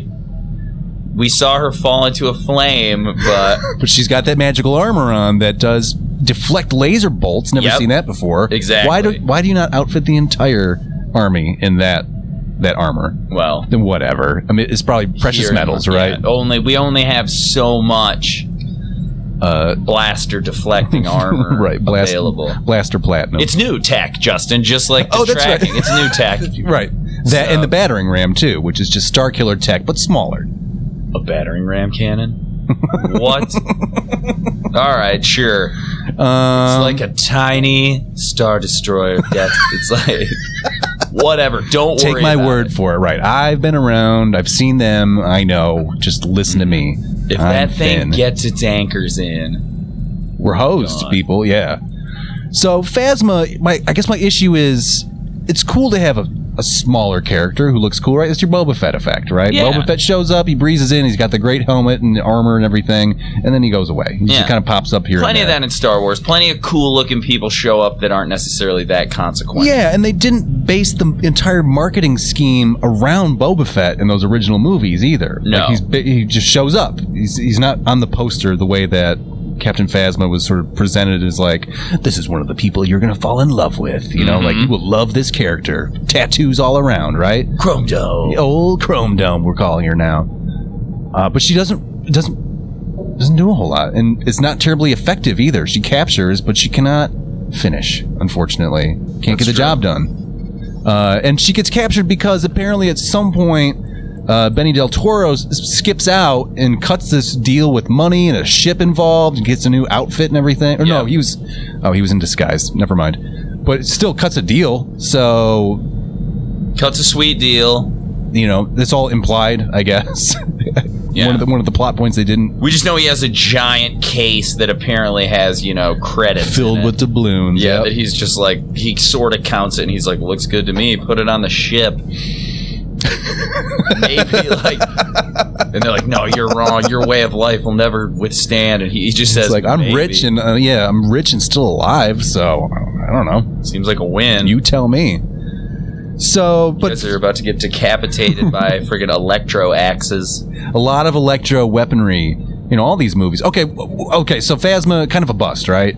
I wish they would have done more, or at least marketed her less, if you're going to have her in the amount Totally that she's agree. on. But I still say Not Dead Yet, gonna be a big part in the 4-hour-long episode 9. Where they tie up all the loose ends, all of them.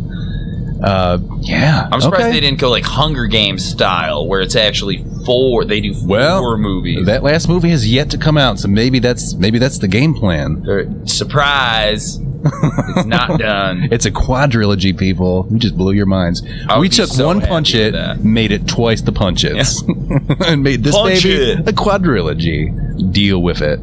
So, which raises the point. Let's say we get the next episode, right? Trilogy ends. Mm-hmm. At this point, we leave with Adam Driver, aka Kylo Ren. He's in charge of the galaxy. He is the new supreme leader. Yep. He's a young man. I mean, are we going to see him die in this next movie, or does he get carried over into the next trilogy?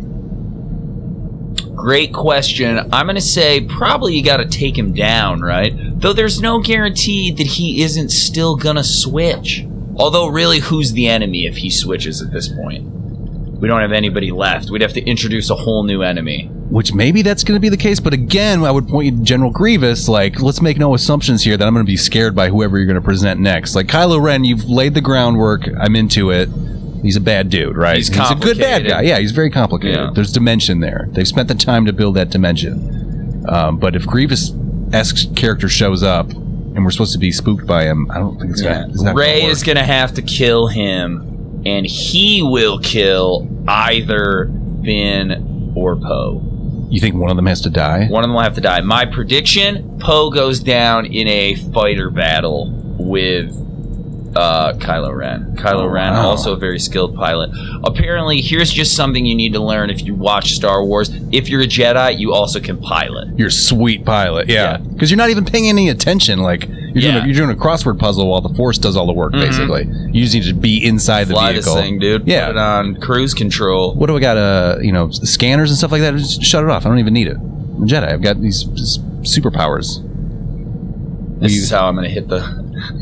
Speaking of superpowers, all right. Next issue to tackle. So we left off with Luke about to burn the tree, right? Yep. Who pops up? My man Yoda. Master Yoda shows up. And he's got jokes. And he should have jokes, right? He's a joke maker. Yeah, that's what he does. Yeah. He's got his little giggle to him, so... And it's very enjoyable. I was delighted to see him. I think... Was that a puppet? It looked like a puppet to me. I don't think it was. I say no, it wasn't. I'm going to say it's a combination. It's like augmented reality. Augmented I like that. fantasy. I It's think where it it's was a just puppet Andy with like Serkis. animated you think which mask am I wearing today? Use him for everything, man. Yeah, he's great. He's one of the best, right? That's what they say.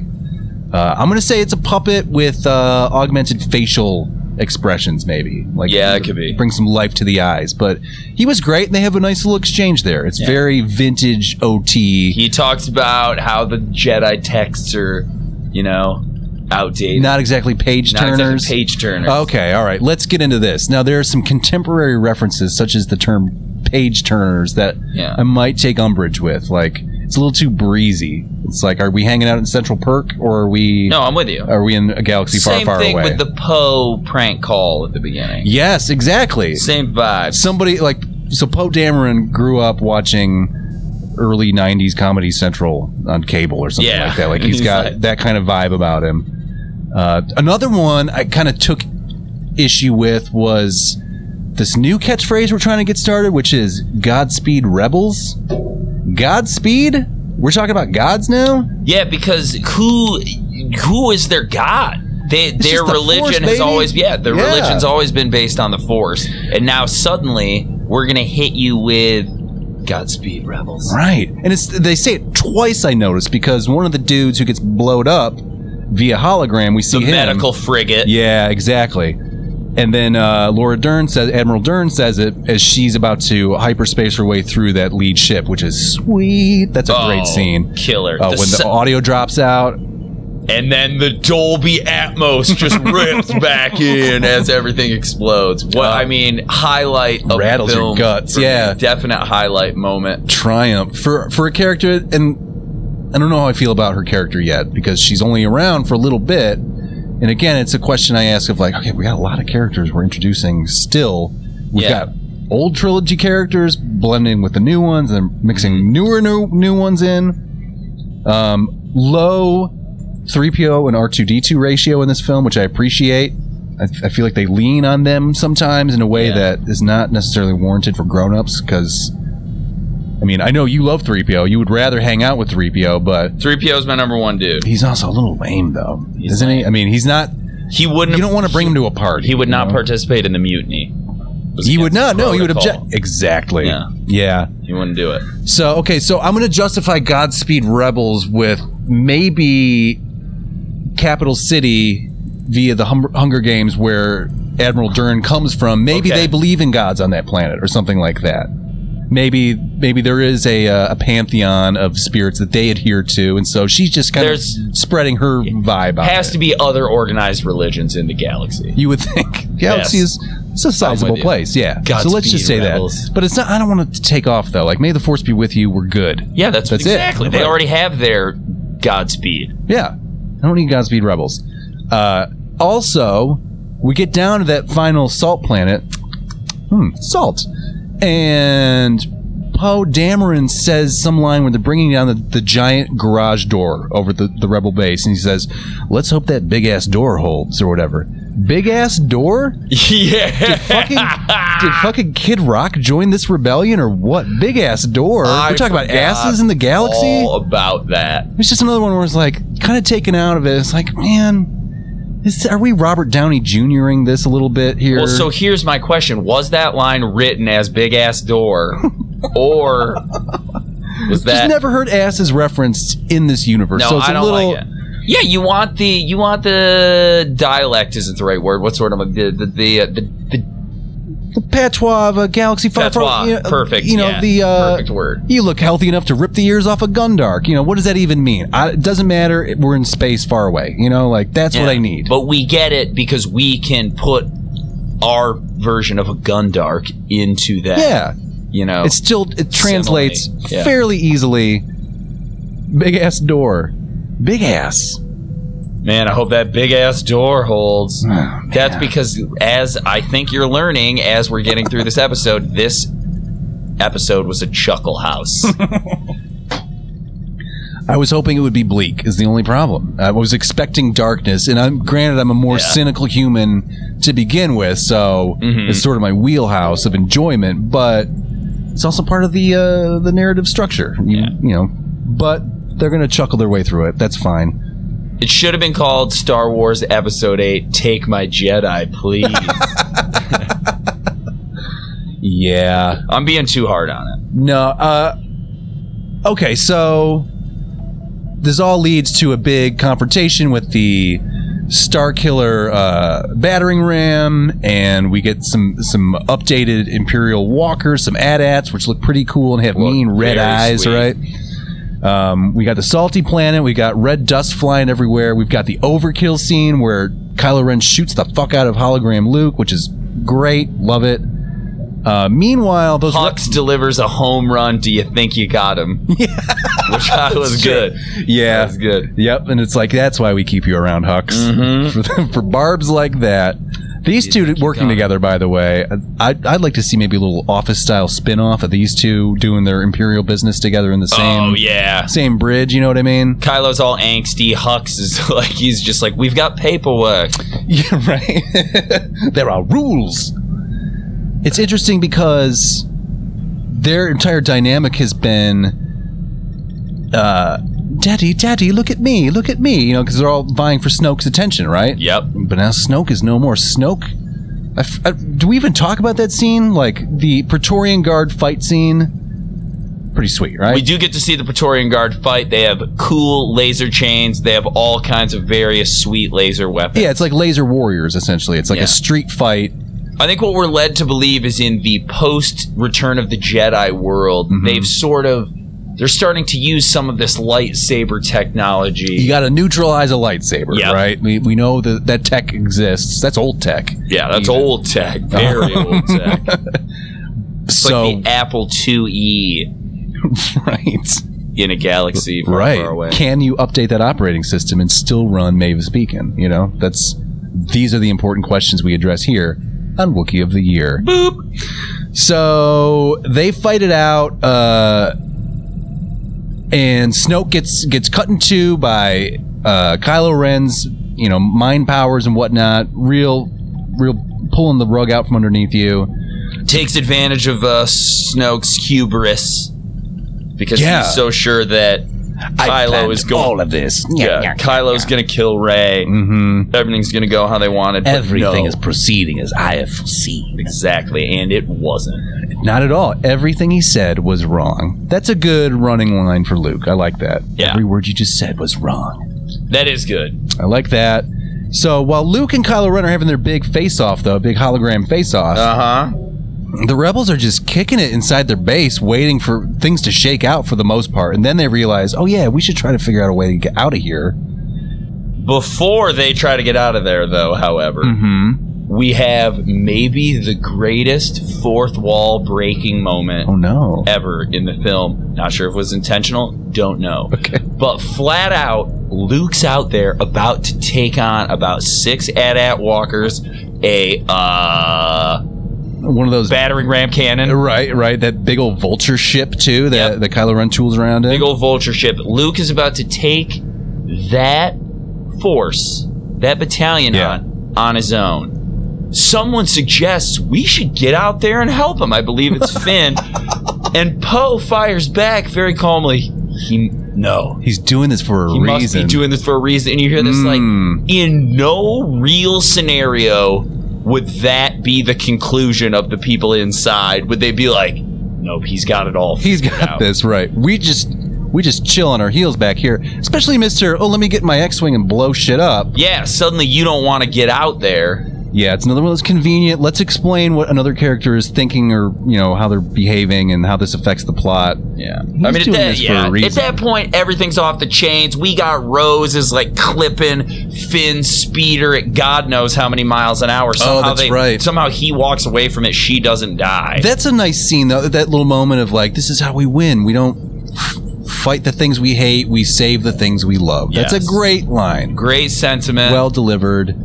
Are those two hooking up, you think? I'm hoping. I mean, can I just somebody's got to hook up with, and I hate to be obsessed with this, but somebody's got to get some in the galaxy. It just adds far away. It raises the stakes, right? You're fighting for something or with someone. I agree. I watch movies somewhat to see romances. Yeah, I'm in. Sure. We need more, as you previously indicated, more OC style drama, I think. Yeah, way more. We need more Summer Seth activity. You know what I mean? And then on the flip side, maybe you need a little Ryan, Marissa. I mean, they're the dramatic ones. Maybe you need, you need Snoke carrying out Captain Phasma from a car accident, a speeder accident, or something like that. I need something to hold on to here. this is the Star Wars show that needs to be made. Jedi Academy, It's right? Jedi Academy. And that's all it is. It's just teen angst, but they're also With force kind powers. of Jedis. Yeah. You know, and they've all got different skills. The jock's good at the lightsaber. I might have said this exact thing in the first episode, but I'll do it again. That's okay. It's a great bit. Yeah. You get Luke becomes your Peter Gallagher kind of figure. Your Sandy Cohen. Exactly. Sometimes he's on your side. Sometimes it's tough love. I gotta bail Kylo out of jail again before he gets sent back to Chino. I know. Space Chino. Space Chino. Maybe we should just do an OC podcast. It sounds like we're way more into that than what we got going on Yeah, here. this podcast is now about the OC. I love those kids, though. They're great. They're great. Everything they do makes sense. Until you get to the back end of season 3 when Chili gets involved and Johnny the Surf Dog and all that stuff. Wow. Some choices made there I would not have taken myself. Anyway. I am now absolutely out of the game. Okay. I'm completely lost. We'll set aside a day. We'll do a session. I'll explain the entire plot arc of season 3 of the OC at some point, and then delete it immediately. Okay, so All right, what do you big got? finale, right? So Luke dies from afar. Meanwhile, the rebels Luke dies from a fart? from Fart. That was, I don't know. All I'm right. sorry. Pathetic. We're a little slap happy over here. Yeah, too much. Yeah, so he dies from afar, and meanwhile, Rey takes the back door. They find a back door. It's covered with rocks.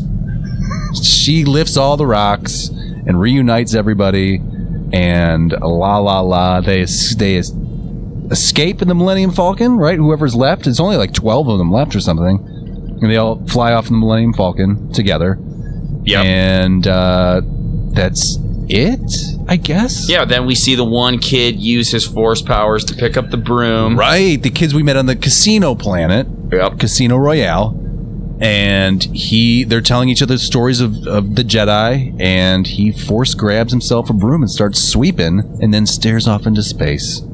Defiantly. As do we all, yeah. Yes. And you just know 'Cause that we all want to be Jedis. that rebellion, though, that's going to live on. That's right. So, there it is. So, that's the Last Jedi, pretty much. Did we miss anything that you can think of? I mean, we hit all the hot spots. I think we hit everything that basically you don't need to see the movie if you listen to this podcast. Yeah, you could skip it easily. We everything you need to know, we've covered it here. And anything we don't need to know, we didn't cover, we can now cover right now in the questions phase of the That's program. right. Okay. So we've got some questions in here. So this comes from an alert listener who's got 2 burning questions that she would like to pose. Love it. Number 1, why does Padme's hair get bigger and more ridiculous in episode 3? Is it a lack of gravitational pull, hormone fluctuation from her midi-chlorian Jedi twin pregnancy, or just someone's misguided concept of semi-romantic 1980s hair? It's a great question, because I will say she does cycle through a lot of hairdos in that movie. She just becomes a vehicle for spacey hairdos at that point Yeah. in the franchise. I like to think she's like, she's a Star Wars Marie Antoinette. Oh, very decadent in her way of just life. because I believe there's no reason that she cannot be a benevolent leader, but also possibly gets a little naughty in her personal life. Sure. We've all been there. She's got a big old space bed, right? Yeah, she was raised with she can have anything she wants when she wants it. She's surrounded by handmaidens, too. Exactly. She's used to handmaiden lifestyle. Mhm. I mean, they're going to be she's got nothing but time to do that. I will say, this is addressed, there's another podcast called We Hate Movies. Great show. Go check it out. Love the podcast. Check it out. They do a commentary, a Revenge of the Sith-mentary, and they do point this hair issue out, along with the fact that every room is decorated with a lot of lamps and urns, which, just check it out. You won't be able to pull your eyes from it. Factual. But they propose that maybe it's a droid, Hairdo D2, who is just, before she leaves the planet, before she leaves the house, just takes care of that right quick, right? Because they're elaborate do's. Yeah. It's going to take some time if you're doing it by hand, non-droid hand.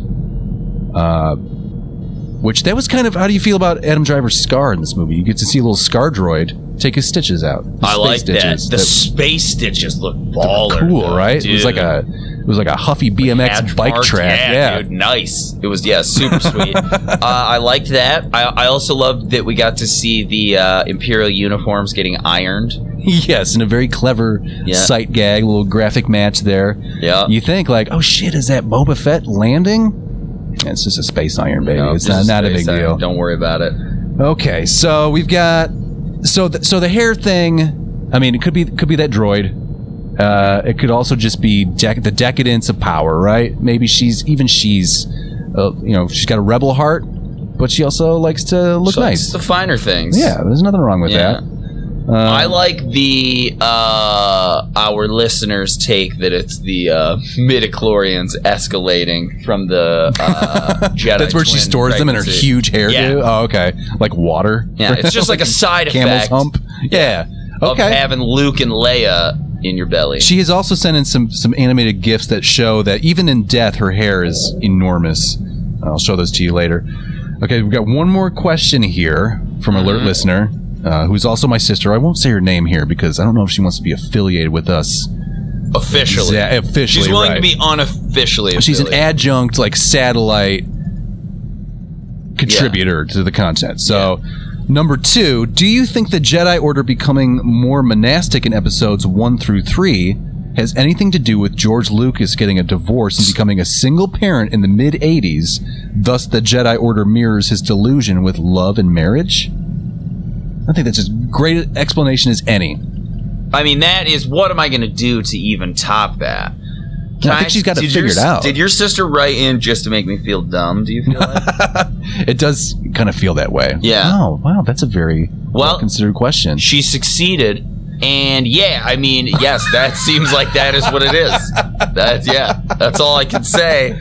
Yeah, I think you're right. I think you're precisely right. Which makes me wonder, now that George is remarried, he's got himself a new lady friend, what kind of Star Wars would he make now?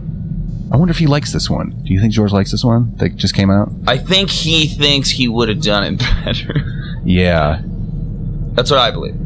Not enough Gungans. Where are my Gungans? Never enough Gungans. It's really funny that the Gungans... Some salt Gungans? That it was just... So we made a mistake, and now we just kind of won't talk about him anymore. Yeah, I mean, there was some fan service there because he got shuffled off to the side right quick. It's like people in the Star Wars universe, the characters in the Star Wars universe, they think about the time of the Gungans like Germans think about the Nazis. Right. Like it's just like, look, we try to, It was a time and a place. We don't like to talk. Like it was convenient. We were wrong. We get it. But, also we weren't around for it. So don't... Yeah. What happened to the Gungans? I'm back on Team Gungan. I'm going to be the first person to say it. After Episode 8, I want to know what happened to the Gungans. Have they been massacred in some way in this massive space revolution that's always going on? Yeah. Is Jar Jar somehow still in some position of power? A shitty space senator? Yeah. Well, here's I'm gonna answer this question for you as if I know the answer. Give it to me. Okay, so the Gungans live on Naboo, right? Correct. Who comes from Naboo? Emperor Palpatine. Yeah. Oh. So...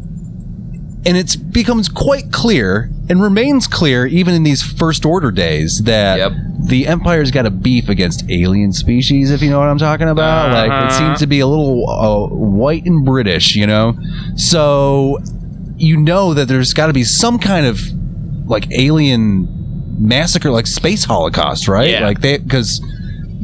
They're not among their ranks. Yeah. Here and there, maybe not everywhere. Didn't make it to Tatooine quite because there's a vast array of creatures there. But whereas the rebels, like you got all the crazy alien races chilling out, right? And the rebel, Palpatine, I never liked those Gungan neighbors of mine. We're gonna turn this Death Star right around, take care of business once and for all, boil their seas. It just sounds like something he would do. Sounds exactly like something. So I'm going to say they are mostly dead. Jar Jar's kept around as a punching bag, basically. I mean, he shows up, he casts his useless vote at the Senate, and then he dissolves the Senate, and presumably if I'm Palpatine, I'm sending somebody out there, one of my henchies, to go just take care of business, please. Yeah. Eliminate him from this. That's what I would do. So we've got that. Those are great questions, sister. Appreciate it. Love you. And the other story I've got to share from episode 1 of Wookiee of the Year, The Last Jedi pre-show, which you've not listened to, you should listen to it. You should have listened to it first, but if you haven't listened to it and you're listening to this, go back and listen to that Great one. backstory. On that You'll need episode. all of this will make sense all of a sudden. But so apparently our buddy Mike McHugh from the Chicago satellite campus of the Sauropod, Mike McHugh, love ya. Mike and Megan are Chicago buddies. Big ups to you. He was listening to this, and their son was listening as well, and he's almost 3 years old, I think. And we were talking about somebody. Maybe this guy here was talking about how Kylo Ren was a motherfucker for killing Han Solo. Ooh. And our buddy boy looks up at Dad and he goes, "Dad, what's motherfucker?"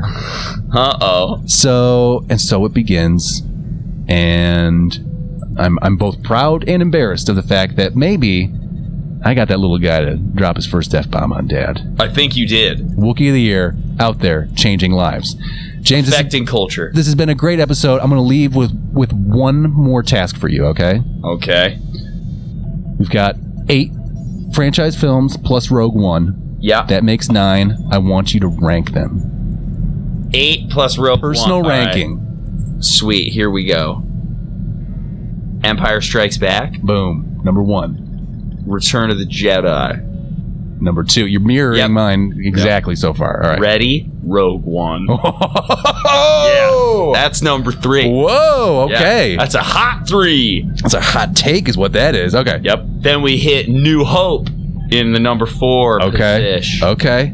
Then I'm going to go ahead and say probably A Force Awakens in the Okay. number 5. Then I'm going to go and throw in I'm going to toss in here episode 3. Whoa. Then I'm going to close out with Last Jedi, Clone Wars, Phantom Menace. Phantom Menace. That's my order. Wow. Okay. That's a lot to take in. You want to give me your hot 9? Well, okay, so my hot 9 is gonna be Empire. It's just a great movie. It really is. It just holds up like nobody's business. The real battle on Hoth is tremendous. You got a real chip on your shoulder about that one. Don't take the coolest battle. It's like They made it red though. They added red. Yeah, so we're taking it from Luke is like, I guess we're gonna have to take these things out with harpoons and pulling it off. True. To these ones got skis. Put your ski-doo down. And it's like, how old are these things? What generation are those shitty things from? Because they make it very clear that they're old. Right, the rickety, yeah.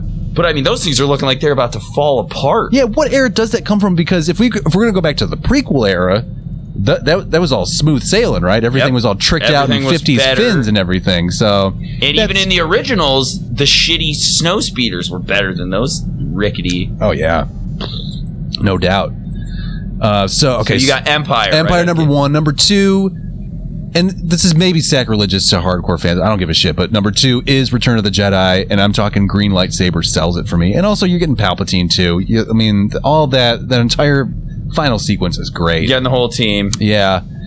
Then I'm gonna go. Oh man. You got Lando's piloting the friggin' Millennium Falcon. Oh Don't fuck forget yeah! He about becomes that. a war hero. That's right. Well, I guess he was a hero before because of Battle at Sanab, but Yeah. he becomes an even greater war hero. Nerds after that happens. Yeah. So okay, so the number 3 spot though, this is where it gets tricky. Yep. Oh man, because now it's tied with New Hope and Force Awakens, right? Which we've agreed are essentially pretty much the same movie. Yep. Which one do I want to watch more though? I think I might pop in a Force Awakens. Force Awakens coming in at number 3 for you. I think so. This is negotiable, but for Got right it. now, for my hot take, number 3, Force Awakens. Nice. Number 4, New Hope. Great. Number Same as me. 5, I'm going to say The Last Jedi. What? Yep. You think that's better than Rogue One? I am pretty sure it is. Diego Luna disagrees. Oh, he's great. He's great. Nothing wrong with that. Jyn Erso's great. K2SO. I love the whole crew. I love Hannibal being Dad, the Death Star builder. Lovely. Great. But I'm going to go... Okay, so we got Empire, Jedi, Force Awakens, New Hope, The Last Jedi, Rogue One. Nice. This take's going to blow your mind. Phantom Menace. What? Revenge of the Sith, Attack of the Clones. No. Yeah. I think there's No. more quality material in Phantom Menace, and I think that's due to the fact that he had plenty of time to shake it out. Like, I think the worlds look better. I think you got Liam Neeson, you got the double-bladed lightsaber duel, you got Duel of the Fates. Padres can go. Anakin can go. You but- do got Qui-Gon and the Darth Maul. Yeah, you got Liam and Ewan pre-fake beard. Although he does have that stupid Padawan haircut, but... I'll allow it. And then Revenge of the Sith. I'm not happy with Revenge of the Sith. I'm just going to say it. That has aged so poorly in my eyes. I feel like we need to talk about that more in depth later at some point, because talk about dropping the ball. How do you blow it? You know, how do you blow that story to a point where The origin story of Darth Vader, you slam did dunk, badly. slam dunk. Yeah. All you had to do, basic steps need to be taken. And again, I'll keep coming right back to it. Would have liked to have seen a love triangle. Obi-Wan, Anakin, Padme. Oh, That's what drives dang. that friction between all those characters and raises the stakes tremendously. Did you fuck my wife? That's true. Obi-Wan, did you fuck my But wife? you know, Obi's got to stay celibate. He's not. in love with the Force. No way. He's in love with. Yeah. He's in a deep, You like that? growing relationship with the Force. I do like that, and I'll accept that. But I think it's shocking how poorly executed the invention of fucking Darth Vader was. Yeah, it's God, horrible. That pisses me off. We all know it's horrible.